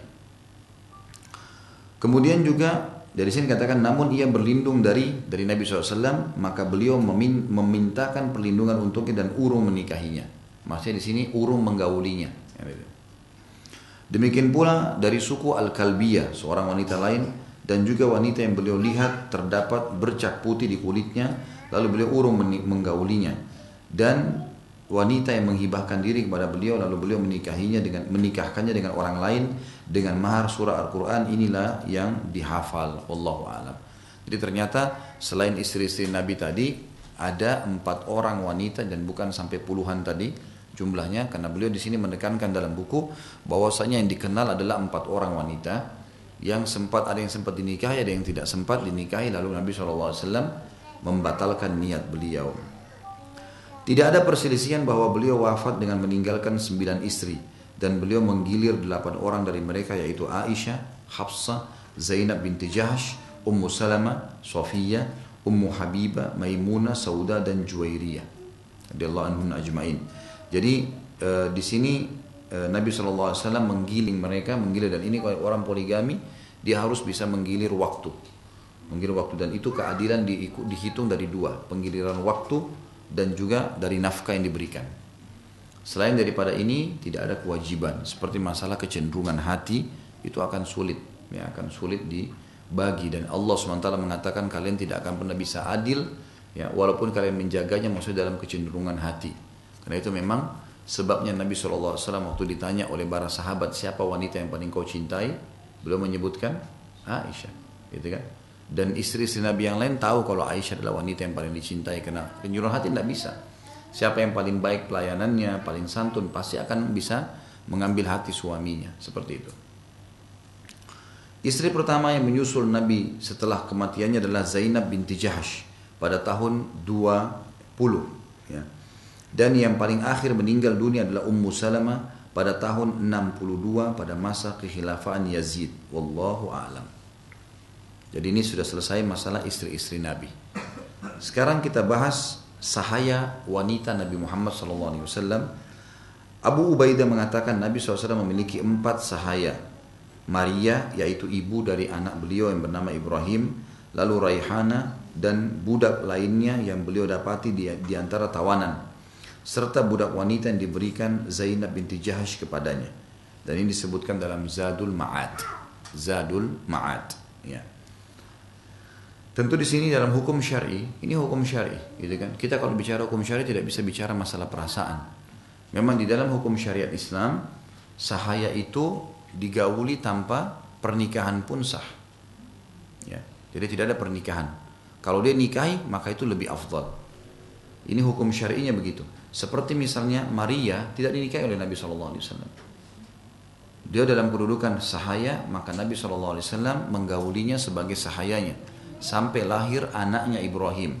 Dan dalam buku fikih kita ada namanya hukum ummul walad. Kalau ibu-ibu dan bapak sekalian baca buku fikih, ada tertulis hukum ummul walad. Apa itu ummul walad? Seorang sahaya wanita yang hamil bukan majikan ya, ini tuan. Ini memang beda dengan pembantu, jangan sampai salah paham. Ini memang harta rampasan perang. Maka kalau dia hamil dari tuannya, dia diberikan julukan ummul walad karena anaknya itu sudah anak tuannya, dan itu anak merdeka. Secara otomatis dia menjadi ibu yang terhormatin sebagaimana umumnya ibu-ibu muslimin, ya. Walaupun tadinya dia sahaya. Dan kalau suaminya meninggal, dia jadi merdeka secara otomatis. Otomatis dia merdeka dari keterbudakannya. Kita masuk sekarang Bapak Ibu sekalian ke judul baru, namanya pernikahan di masa jahiliyah. Untuk lebih mengetahui tentang kemuliaan Islam, kita akan melihat bagaimana pernikahan di masa jahiliyah. Menikah pada masa jahiliyah ada 4 cara. Yang pertama, nikah sebagaimana dilakukan manusia pada hari ini. Seseorang meminang kepada laki-laki lainnya seorang wanita yang berada di dalam perwalihannya atau putrinya. Laki-laki datang kepada laki-laki lain meminang siapapun wanita dibawa ke walihan dia. Anaknya kah, saudarinya kah, ibunya kah, gitu kan. Lalu ia memberikan mahar kepadanya, kemudian wali menikahkannya dengan perempuan tadi. Yang kedua, seorang laki-laki mengatakan kepada istrinya, jika ia telah suci dari haidnya, pergilah kepada si fulan dan bersetubuhlah dengannya. Lalu suaminya menjauhinya dan tidak menggaulinya selamanya hingga tampak kehamilannya dari laki-laki yang menggaulinya. Jika sudah tampak kehamilannya, maka suaminya menggaulinya jika mau. Sang suami hanyalah melakukan hal itu karena ingin mendapatkan anak. Nikah ini disebut dengan nikah istibda. Ini haram. Suami tidak punya anak atau punya anak, tetapi dia lihat ada laki-laki yang kekar, yang perkasa, yang pemberani, punya jabatan, apalah, kecerdasan. Lalu dia bilang sama istrinya, bergaullah sama laki-laki itu. Dia yang suruh, suaminya yang suruh. Nah, setelah bergaul, berapa kali pun bergaul, selama digauli oleh si laki-laki itu, suaminya tetap satu suami tapi dia tidak mau gauli istrinya. Sampai memang betul-betul hamil dari laki-laki itu. Kalau sudah dia tahu hamil, baru dia mau gauli istrinya kalau dia mau. Ini pernikahan haram dan tidak boleh. Tapi ini ada di zaman jahiliyah. Sekali lagi pernikahan jahiliyah nih. Yang ketiga, sejumlah orang kurang dari 10 orang berkumpul lalu mereka menemui seorang wanita. 10 orang laki-laki menggauli satu wanita. Mereka semua menggauli wanita itu. Jika wanita itu hamil lalu melahirkan dan telah lewat beberapa malam setelah melahirkan, maka ia menyuruh mereka datang. Si perempuan minta 10 laki-laki datang semua ke dia. Tidak ada seorang pun dari mereka yang kuasa menolaknya. Harus patuh. Karena perempuan ini telah memanggil mereka karena sudah digauli oleh laki-laki tadi. Hingga ketika mereka telah berkumpul di hadapannya, maka ia mengatakan kepada mereka, kalian sudah tahu tentang urusan kalian. Sungguh aku telah melahirkan dan ini adalah anakmu, wahai fulan. Dia tunjuk laki-laki yang dia mau. Ia menyebut laki-laki yang disukainya dengan menyebut namanya. Akhirnya anak itu diberikan kepadanya dan laki-laki itu tidak kuasa menolaknya. Ini nikah yang ngawur, gitu. Tapi seperti itulah. Ini ada di zaman jahiliyah. Perempuan ini punya kedudukan, gitu kan? Karena punya kedudukan, dia boleh bergaul sama laki-laki mana saja. Baik itu sengaja atau dia jebak, sama hukumnya. Kalau dia bilang, saya sudah digauli oleh laki-laki ini, maka laki-laki itu kemudian dia hamil, dikumpulin semua sama dia, lalu dia panggil. Setelah dia melahirkan, dia panggil, dan dia ini semua harus datang. Hukum adatnya begitu. Semua laki-laki yang pernah gauli 10, 20 orang disuruh datang semua, lalu dia tunjuk siapa yang dia suka di antara mereka. Misal laki-laki yang nomor 3, kamu yang nomor 3 ini, kamu ayahnya anak ini. Maka secara otomatis itu menjadi suaminya. Ya, gitu. Naudzubillah, ini tentu kejahilan. Kemudian yang keempat, banyak orang berkumpul lalu menemui seorang wanita. Wanita tersebut tidak menolak siapa saja yang datang kepadanya. Ia adalah pelacur. Wanita itu menancapkan bendera sebagai tanda depan pintu rumahnya. Jadi zaman dulu kalau pelacur itu taruh bendera depan rumahnya. Sayangnya sekarang kita ini kalau merayakan kemerdekaan. Kalau zaman dulu tuh pasang bendera. Jadi tapi bendera ini memang khusus. Jadi orang tahu oh bendera ini kayak kita sekarang pakai bendera kuning orang mati apalah gitu. Ini ada benderanya khusus gitu. Siapa saja menginginkannya bisa menemuinya. Jika ia hamil lalu melahirkan, maka mereka berkumpul kepadanya dan mereka mengadakan undian untuk mereka. Setelah itu mereka memberikan anaknya kepada laki-laki yang mereka pandang pantas. Ia pun mengambilnya dan mengakui anaknya. Ia tidak menolak hal itu. Saat Nabi SAW diutus dengan membawa kebenaran, beliau membatalkan semua pernikahan jahiliyah kecuali nikah yang dilakukan manusia pada hari ini.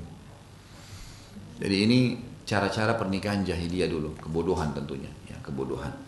Jadi hadis Nabi SAW membatalkan ini, diantaranya hadis Bukhari yang berbunyi, kata Nabi SAW, janganlah seseorang diantara kalian menimpahkan spermanya di atas sperma saudaranya. Nggak boleh. Sampai dari sini juga keluar hukum tidak boleh menikahi wanita hamil. Wanita hamil itu ditunggu sampai melahirkan. Kalau sudah terlanjur Ustaz, Allahu alam, pendapat yang saya pegangi, yang saya anggap kuat adalah nikah lagi. Karena memang tidak boleh, Nabi SAW melarang. Walaupun pemilik sperma itu, nah dia tadinya menggaulinya dengan cara haram, nggak boleh. Gitu kan. Apalagi kalau nikah sama laki-laki lain, tambah nggak boleh nih. Ada larangan jelas hadisnya gitu kan.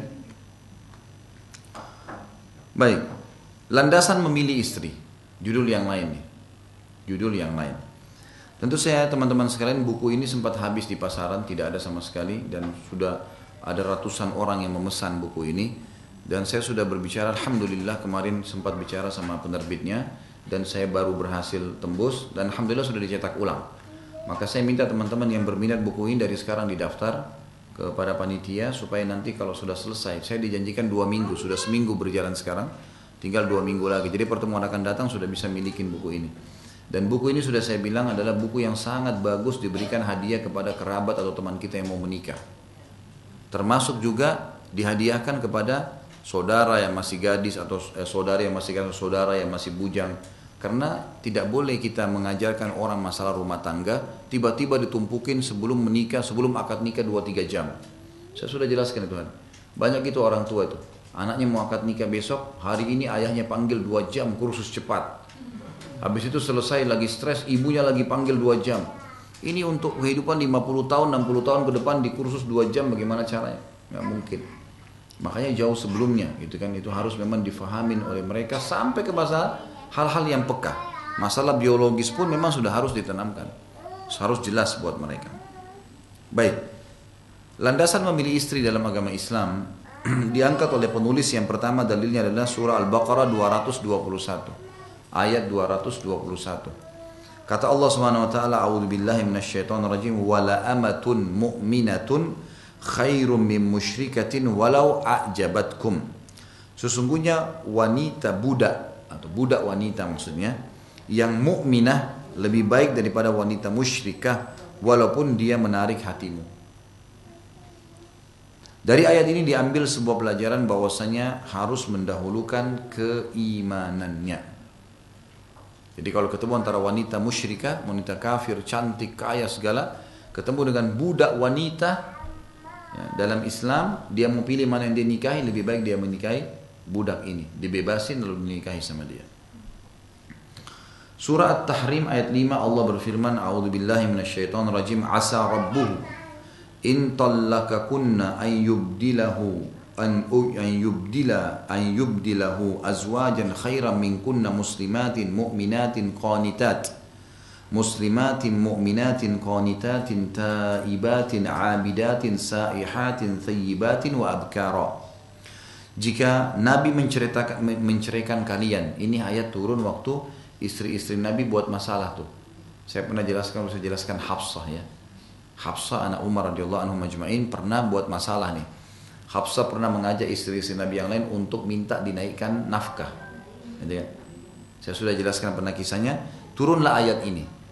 Allah mengingatkan, jika Nabi menceraikan kalian, wahai istri-istri Nabi, boleh jadi Allah akan memberi ganti padanya dengan istri yang lebih baik daripada kalian, yang patuh, yang beriman, yang taat, yang bertaubat, ya, yang mengerjakan ibadah, yang berpuasa, yang janda ataupun yang perawan. Ulama tafsir mengatakan sebutan tentang sifat ini harusnya setiap muslim mencarinya untuk istri. Pertama yang didahulukan adalah yang patuh, yang beriman. Makanya saya bilang Bapak Ibu sekalian, pendidikan anak laki-laki dan perempuan berbeda. Didik anak perempuan kita memang terbiasa patuh. Begini contohnya. Kalau anak perempuan, ibu-ibu terutama pasti tahu masalah ini. Kalau ibu mau anaknya ibu perempuan patuh dan akan selalu bisa mudah ibu atur, gitu kan? Maka dari kecil biasakan ibu yang mengatur semua, jangan berikan opsi pilihan.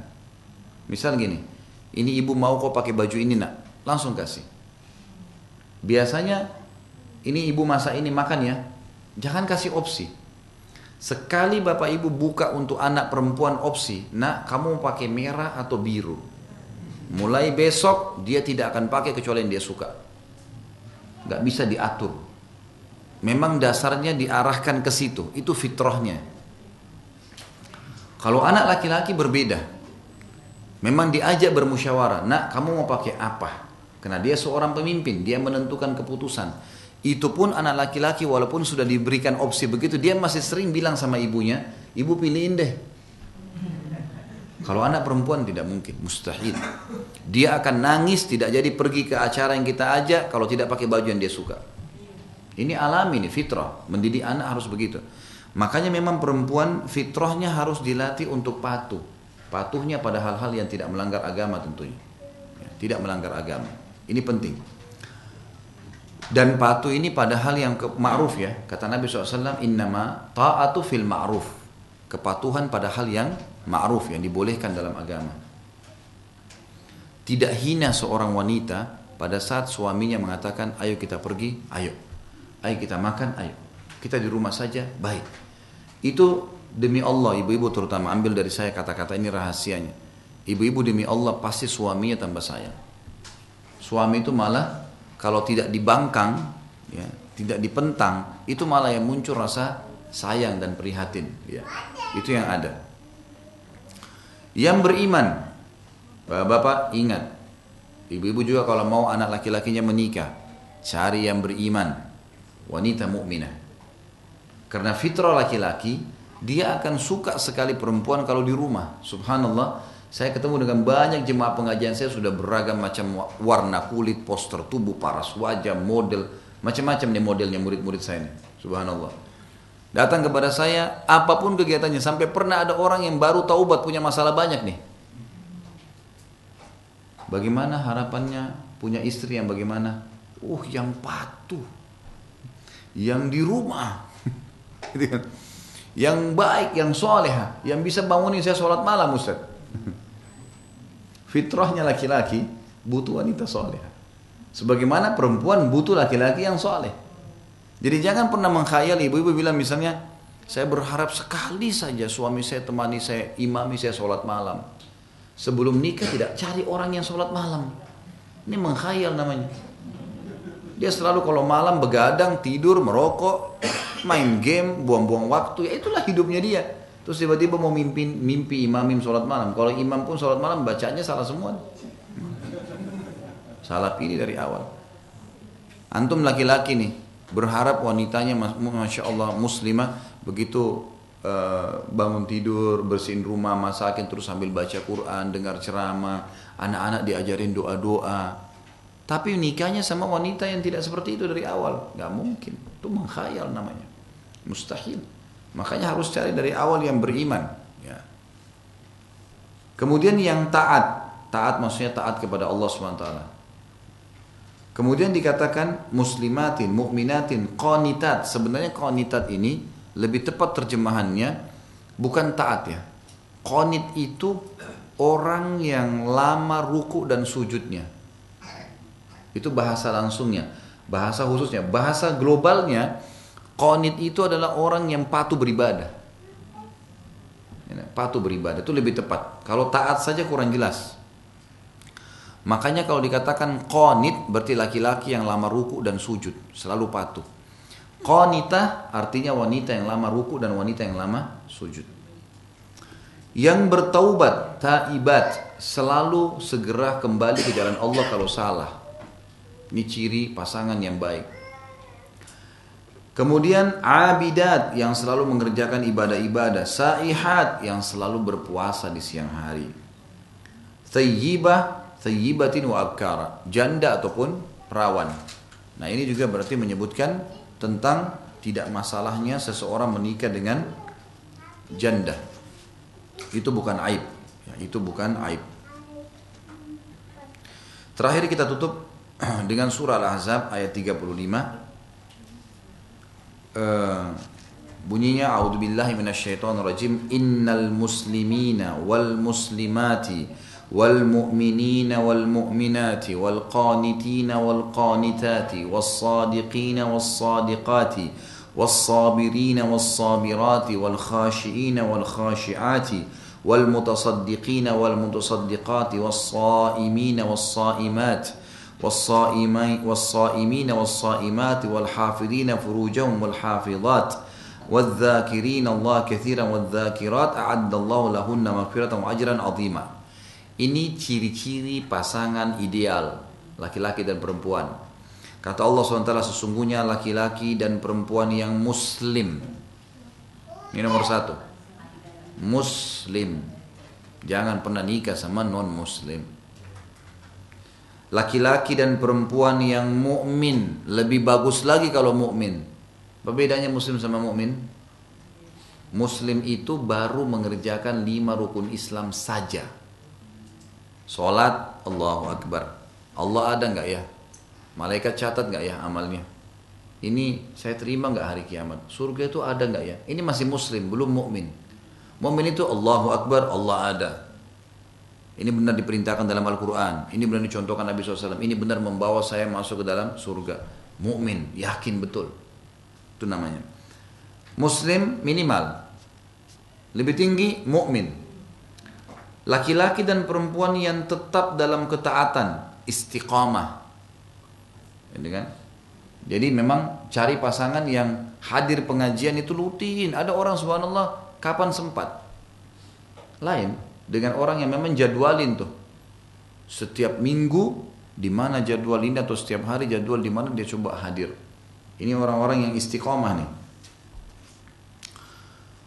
Kemudian laki-laki dan perempuan yang benar. Sebenarnya di sini bukan masalah benar ya. Benar ini sebenarnya jujur maksudnya. Jadi benar itu dicoret, diganti jujur. Ya. Dan kita tahu jujur ini ciri khasnya orang mukmin.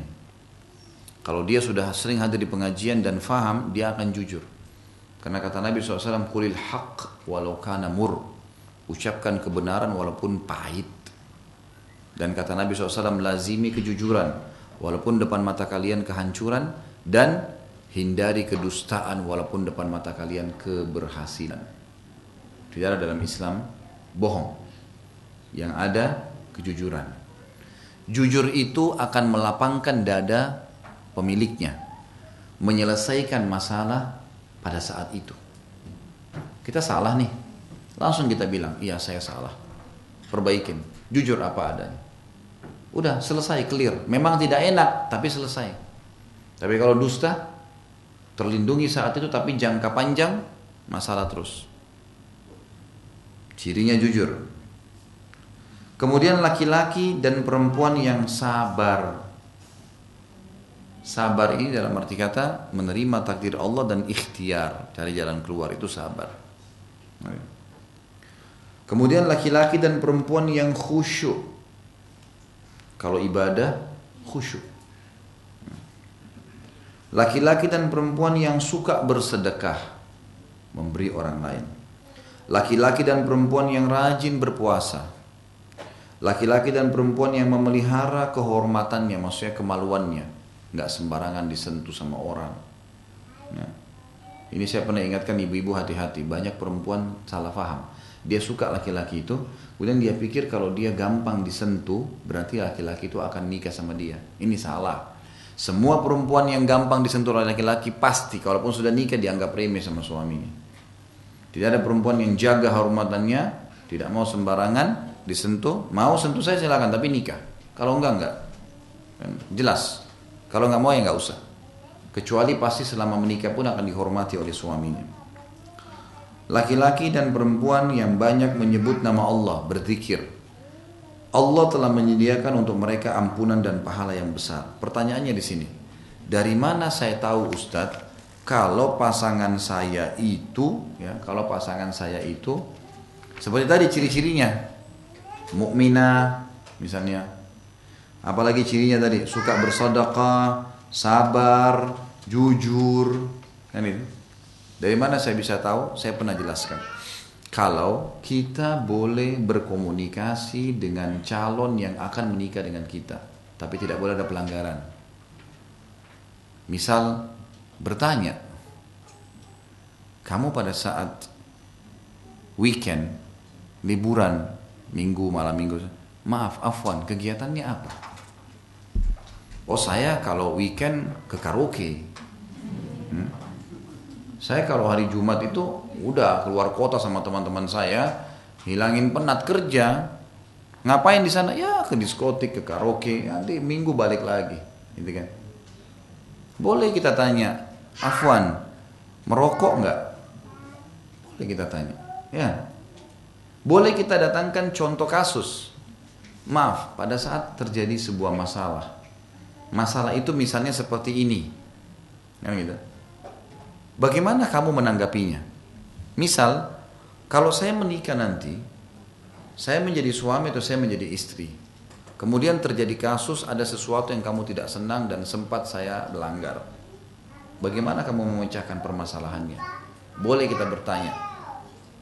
Mungkin dia mengatakan, ya sudah saya nasihatin. Oh kalau memang itu pelanggarannya terjadi, saya sudah ingatkan, maka saya akan marah. Saya akan ceraikan, saya akan begini dan akan begitu. Banyak hal yang bisa disebutkan, kita tahu itu. Kemudian juga tentang masalah puasa, ya, menjaga khusyuk dalam sholat, menjaga kehormatan kemaluan. Ini boleh orang bertanya, apa memang kalau sholat gimana ya? Hadir nggak di masjid? Ya. Kemudian bagaimana tanggapan kamu tentang orang yang berpacaran? Boleh nggak secara umum? Kalau kita tanya apa kau pernah pacaran, mungkin orang bisa dusta. Tapi bagaimana tanggapan kamu tentang pacaran dalam Islam? Menurut kamu nih pribadi, boleh nggak pacaran itu? Dengarkan tanggapannya, kita bisa tahu. Ya menurut saya sih boleh-boleh saja karena supaya bisa tahu pasangan misal. Kita sudah tahu, berarti itu pintunya sudah dia buka, berarti dia membuka pintu itu. Ini sekali lagi cuman pertanyaan yang dibutuhkan hanya untuk memastikan saja. Dan itu sebatas mungkin ditulis tulisan kalau kita sekarang di WhatsApp misalnya. Tidak ada sesuatu pelanggaran agama di situ, tidak ada komunikasi yang bisa mengundang hal-hal yang haram. Karena nggak mungkin orang menikah tanpa komunikasi dulu yang dibolehkan secara syariah. Makanya saya pernah sebutkan ada riwayat beberapa sahabat kalau mereka ingin menikah maka mereka bertanya, gitu kan? Pernah ada seseorang menikahi istrinya Umar bin Khattab. Waktu Umar bin Khattab meninggal dunia, seorang sahabat menikahi istrinya Umar bin Khattab. Sudah tua istrinya Umar bin Khattab nih. Ternyata waktu ditanya oleh orang-orang lain, kenapa anda menikahi istrinya Umar? Padahal ini jelas-jelas sudah tua gitu. Lebih baik menikah sama wanita lain yang masih muda. Dia bilang karena saya ingin mengetahui rahasia sholat malamnya Umar dari dia. Gitu kan.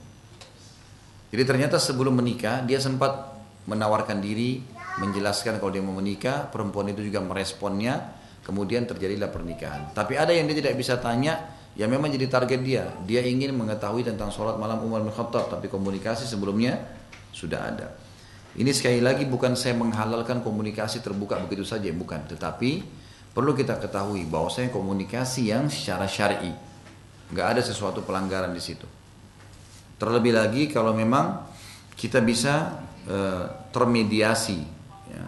Seperti misalnya seorang laki-laki mendatangi rumah wanita tersebut dan ada mahramnya, ada ayahnya terutama walinya, kemudian dia menanyakan banyak hal di depan mahramnya. Bagaimana kalau seperti ini, bagaimana kalau seperti ini, bagaimana kalau seperti ini, dan ini tidak perlu berlangsung lama. Dalam Islam saya sudah katakan tidak perlu berlangsung lama. Jawaban-jawaban yang disampaikan sudah cukup menjadi pegangan buat kita. Saya akan baca pertanyaan. Ustadz, orang tua saya melarang anak-anaknya menikah sampai umur 26 tahun ke atas, tapi boleh pacaran. Sedang saya ingin menikah muda, bagaimana Ustadz? Berikan penjelasan ke orang tua. Ini banyak penyakit, subhanallah, di tengah-tengah masyarakat kita nih. Jadi dia tidak malu, orang tua ini tidak malu kalau anaknya gonta-ganti pacar. Tetangga lihat tuh.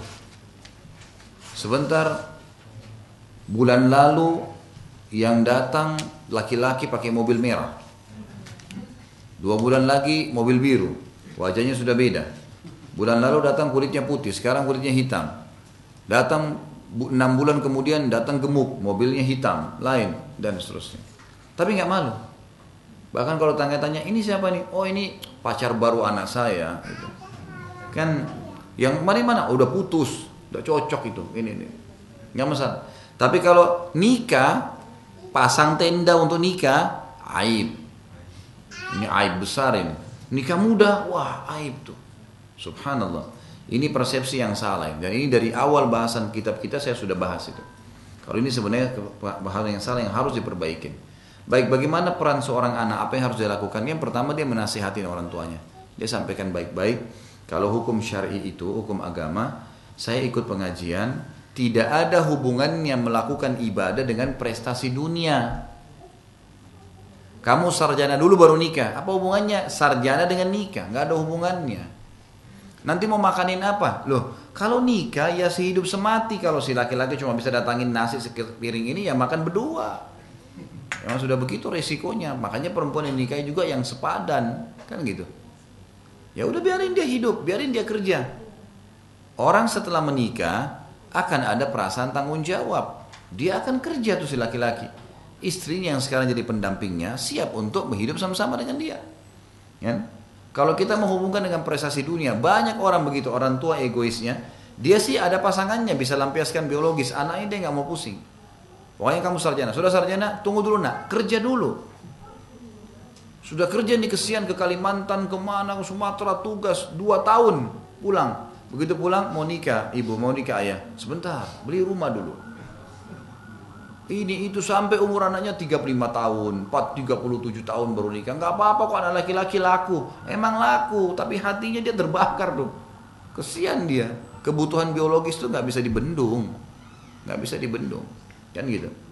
Jadi ini perlu diketahui. Jadi sampaikan apa adanya. Kalau tidak ada hubungannya menikah dengan prestasi dunia. Kalau ditanya lagi kembali oleh orang tuanya, lalu kamu mau kasih makan apa nak? Makan apa yang saya makan ayah. Makan apa yang saya makan ibu. Lalu perempuan mana yang mau menikah seperti itu? Asal ibu dan ayah ridhoi, saya akan cari. Gitu kan? Saya akan cari. Lalu mulailah coba melalui lembaga-lembaga pendidikan agama. Seperti misalnya di teman-teman murid-murid, teman-teman yang belajar dengan saya tidak katakan murid lah. Teman-teman yang belajar ini sekarang sudah membentuk tuh pendaftaran biro jodohnya. Masing-masing dari ikhwah akhwat memberikan biodata. Lalu biodata itu kita tampung semuanya. Bagi yang ada cocok klop dari biodata itu, nanti tim kami yang menyortir gitu kan. Oh ini ternyata ini ini menulis kriteria seperti ini, ukhti ini menulis seperti ini kayaknya cocok nih, dikelopin nih secara syar'i. Ini ukhti ada ikhwah begini, ini ada ukhti begini, kan gitu. Minat nggak? Kalau minat, oke, baik. Ini loh biodatanya, kita kasih biodatanya. Ya. Masalah follow up nanti akan kita pandu untuk memfollow up secara syar'i kepada orang tua si wanita. Ya, kan? Kalau dibutuhkan tim ini, maka biasanya saya belum tahu sekarang teman-teman sudah sampai pada tingkat membantu mendatangi wali wanita atau tidak. Tapi yang jelas, alhamdulillah sudah banyak yang menikah. Sudah banyak yang menikah. Alhamdulillah. Ya. Jadi yang pertama nasihatin, yang kedua berdoa kepada Allah Subhanahu Wa Taala semoga Allah membukakan hati kedua orang tua kita. Yang ketiga perkaya buat beliau-beliau itu informasi seperti misalnya buku kah, atau mungkin ada buku kecil ya, terbitan pustaka Ibnu Umar, judulnya dari memilih, meminang, menikah sampai apa gitu ya. Bukunya kecil, 7.000 rupiah. Itu bisa diberikan hadiah. Kemudian juga ada buku-buku yang sedikit-sedikit mengkritik judul-judulnya, misalnya wahai para pemuda menikahlah ya, dan seterusnya. Ada buku-buku bisa dibeli dan diberikan kepada orang-orang tua kita ini. Tentu orang tua bisa disentuh juga dari sisi perasaan, misalnya dibahasakan baik-baik, kalau saya ini betul-betul terganggu, saya takut berbuat dosa, ya, dibahasakanlah begitu. Apakah kalau kita sholat dahi harus menyentuh lantai? Bagaimana dengan yang menggunakan niqab? Apakah harus dibuka? Ini kita bicara masalah pernikahan dulu nih. Ya, sudah ya, jangan tambah lagi nih. Terakhir, udah banyak nih. Tentu saja dahi bagian daripada yang dianjurkan disentuhkan ke tanah.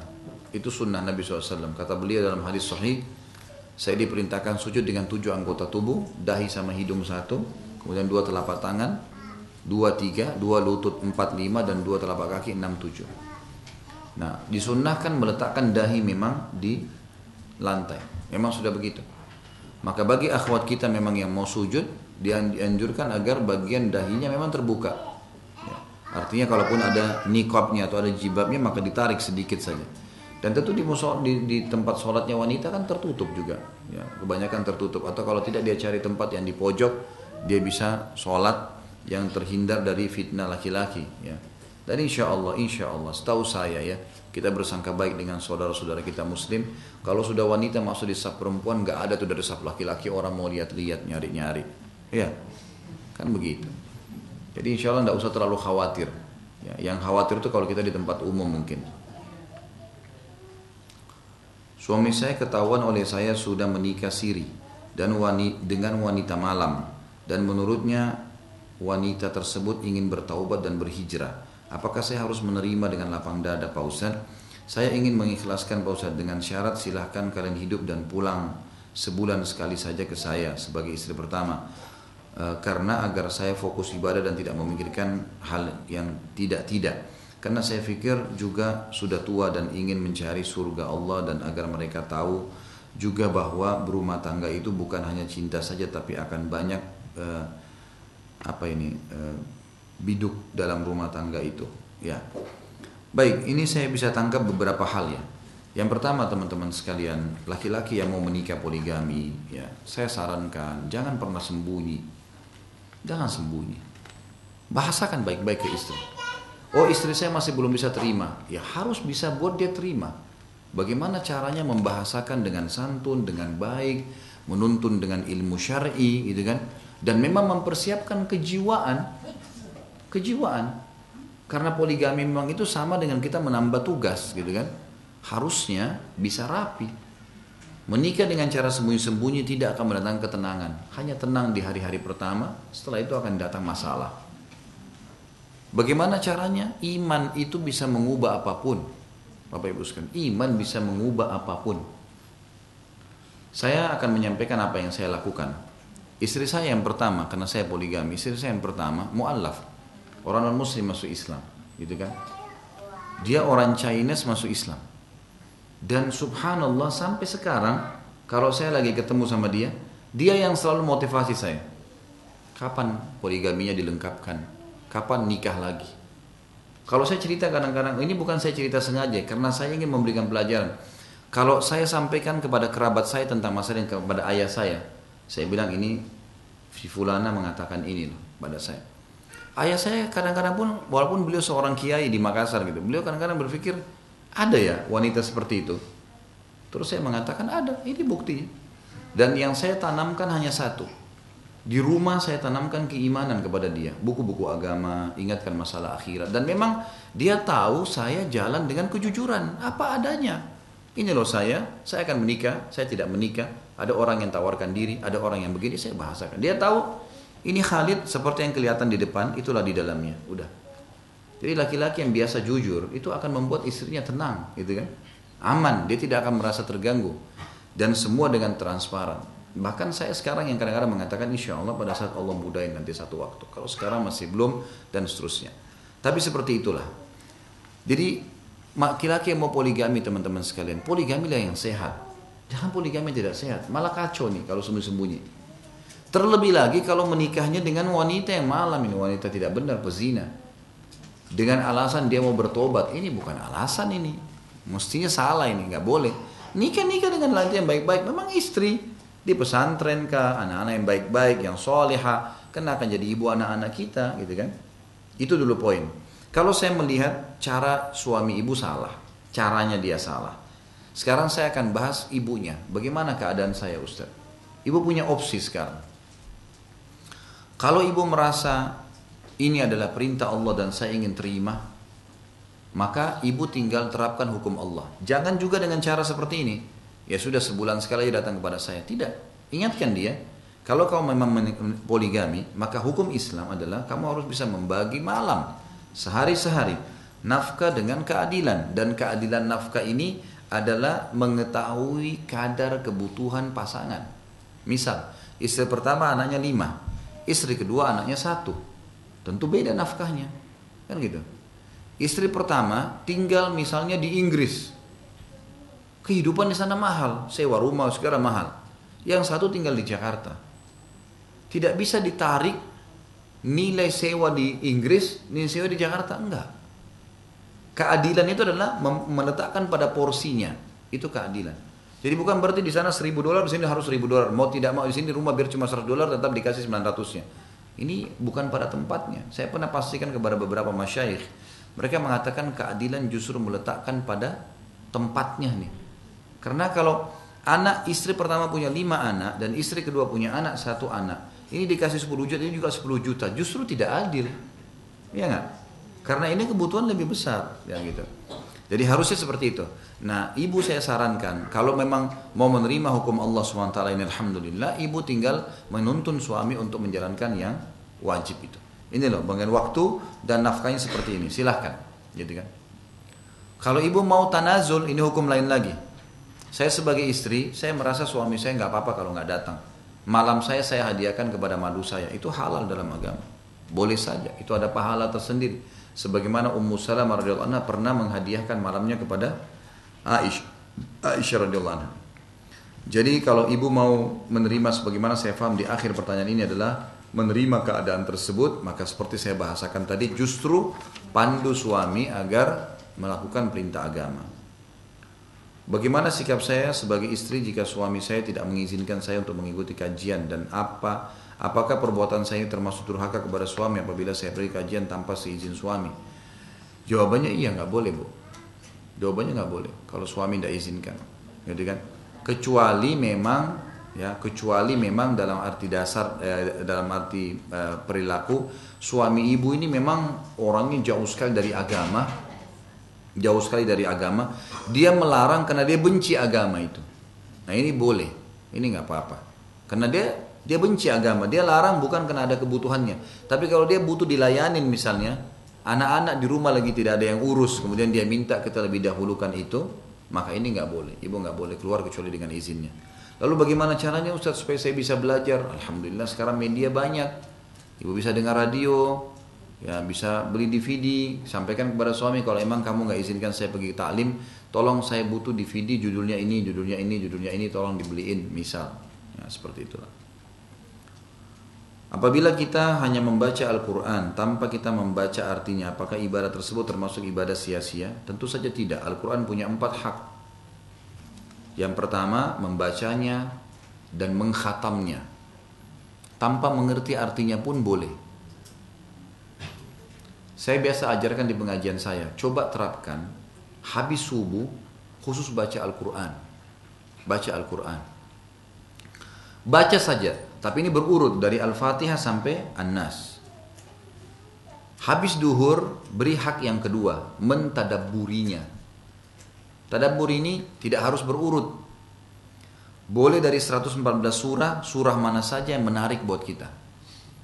Misal ibu-ibu suka mau baca surah tentang perempuan, ada surah Maryam, ada surah An-Nisa. Bapak-bapak mau baca tentang laki-laki, ada surah Yusuf, ada surah Nuh, ada surah Ibrahim, ada surah Muhammad alaihissalam. Kemudian mungkin ada yang mau baca tentang hewan-hewan, ada Al-Ankabut, ada Al-Fil, ada An-Naml, ada An-Nahl, banyak yang itu. Ini semua bisa. Ini tadabburi, dan ini bisa 10 ayat saja. Karena para sahabat mengatakan kami setiap kali bertemu di zaman Nabi SAW, kami selalu mengatakan, marilah kita beriman, menambah iman kita dengan 10 ayat Al-Quran. Kemudian yang ketiga, menghafalnya. Menghafal juga sama. Kalau Bapak Ibu mau yang sederhana, kalau ikutin saran saya, per hari hafal 10 ayat. Per hari hafal 10 ayat. Ya. 10 ayat ini bebas, tidak harus berurut. Surah mana saja yang paling kita sukai. Misal ibu-ibu mau surah Maryam deh, surah nomor 19 ini saya mau hafal dulu. Baik, 10 ayat. Kalau 10 ayat per hari, Al-Quran itu memiliki 6.666 ayat. Kalau ibu dan bapak sekalian baca hafal 10 ayat per hari, 1 bulan 30 hari berarti kita punya 300 ayat yang kita hafal. Kemudian kalau 1 tahun 12 bulan kita punya 3.600 ayat. 1 tahun 11 bulan itu sudah hafal 30 juz. Ustaz, nanti saya takut lupa. Semua orang lupa Bapak Ibu sekalian. Imam Masjid Haram itu dari kecil hafal, lupa nggak? Lupa. Tapi tidak mungkin orang hilang semua hafalannya, enggak. Paling yang dilupa 2-3 ayat. Oh sambungannya, tinggal itu yang diulangin. Jangan terbawa dengan arus syaitan. Coba dulu, mulai dulu baru nilai. Ya. Yang keempat, ngamalkan. Ini haknya Al-Quran. Jadi Bapak Ibu bisa bagi, habis subuh baca Al-Quran 10 ayat, atau misalnya baca berurut setengah lembar habis sholat, 5-10 menit. Kemudian habis duhur khusus untuk tadabbur 10 ayat saja, baca ayat, baca terjemahan. Kalau Bapak Ibu bisa gabungin habis subuh antara baca dengan baca tadabburnya, baca ayatnya itu bagus, ringkas malah gitu kan. Hafal 10 ayat. Ini juga tidak harus berurut, boleh surah mana saja kita mulai, yang penting mulai dulu. Meninggal insya Allah dapat pahala hafal 30 juz tuh. Lalu apa yang sudah diketahui amalkan dalam kehidupan kita. Saya pernah membaca satu hadis yang mengatakan akan tertahannya ruh seseorang apabila belum melunasi utang. Mohon penjelasannya. Hadis sahih itu. Riwayat Imam Ahmad, kata Nabi SAW, ruh seorang mukmin tergantung antara langit dan bumi kalau utangnya belum terlunasi. Dalam hadis lain dikatakan di riwayat Bukhari, seorang syahid yang mati syahid terampuni semua kesalahannya kecuali utangnya. Utang memang harus dibayar, makanya hati-hati. Jangan utang kecuali darurat sekali. Dan kalau utang pun niat membayarnya. Kata Nabi SAW, tidak ada seorang pun yang utang lalu dia niat membayarnya kecuali Allah akan mudahkan dia membayarnya. Gitu kan? Dan tidak ada seseorang yang utang yang sengaja tidak mau bayar kecuali Allah akan persulit dia untuk membayarnya. Sudah azan belum nih? Oh sudah. Baik, kalau sudah berarti ini tidak bisa dibaca lagi. Ya. Maka insya Allah mudah-mudahan apa yang kita bahas hari ini bisa bermanfaat Bapak Ibu sekalian. Dan saya berharap mudah-mudahan bahasan kita ini bisa diikutin setiap bulan, sebulan sekali di tempat kita ini. Dan kita terus akan membedah buku ini. Dan insya Allah pun kalau selesai buku ini kita akan masuk ke buku-buku yang lain. Ya. Untuk pertanyaan, saya tidak, Bapak Ibu yang belum sempat saya baca nggak usah khawatir, saya simpan di buku ini. Bulan depan insya Allah begitu saya selesai menyampaikan tema, saya akan fokus baca pertanyaan ini. Saya tidak terima lagi kertas dulu sampai selesai ini insya Allah. Kalau ada yang darurat sekali bisa telepon ke saya, nanti ambil dari teman-teman panitia. Kalau mau komunikasi atau konsultasi bisa telepon saja langsung. Kalau WhatsApp agak sulit, sekarang ada 1400 WhatsApp yang belum saya jawab. Gitu. Kalau SMS sudah mendekati 375 SMS. Saya tidak tahu orang ini mau bertanya apa nih semua. Gitu kan. Kadang-kadang ada yang tidak punya perasaan nih kalau bertanya. Ustadz tolong jelaskan dengan lengkap dalil-dalilnya. Ini saya mau ketik berapa jam nih, gitu kan. Ini boleh atau tidak Ustaz? Itu namanya konsultasi. Kalau mau belajar, baca artikel, jangan tanya sama saya, kapan saya jawab gitu. Ada yang kadang-kadang tersinggung subhanallah. Ustaz kok BO saya nggak dibaca-baca? Bagaimana bacanya nih? Kapan bacanya gitu ya?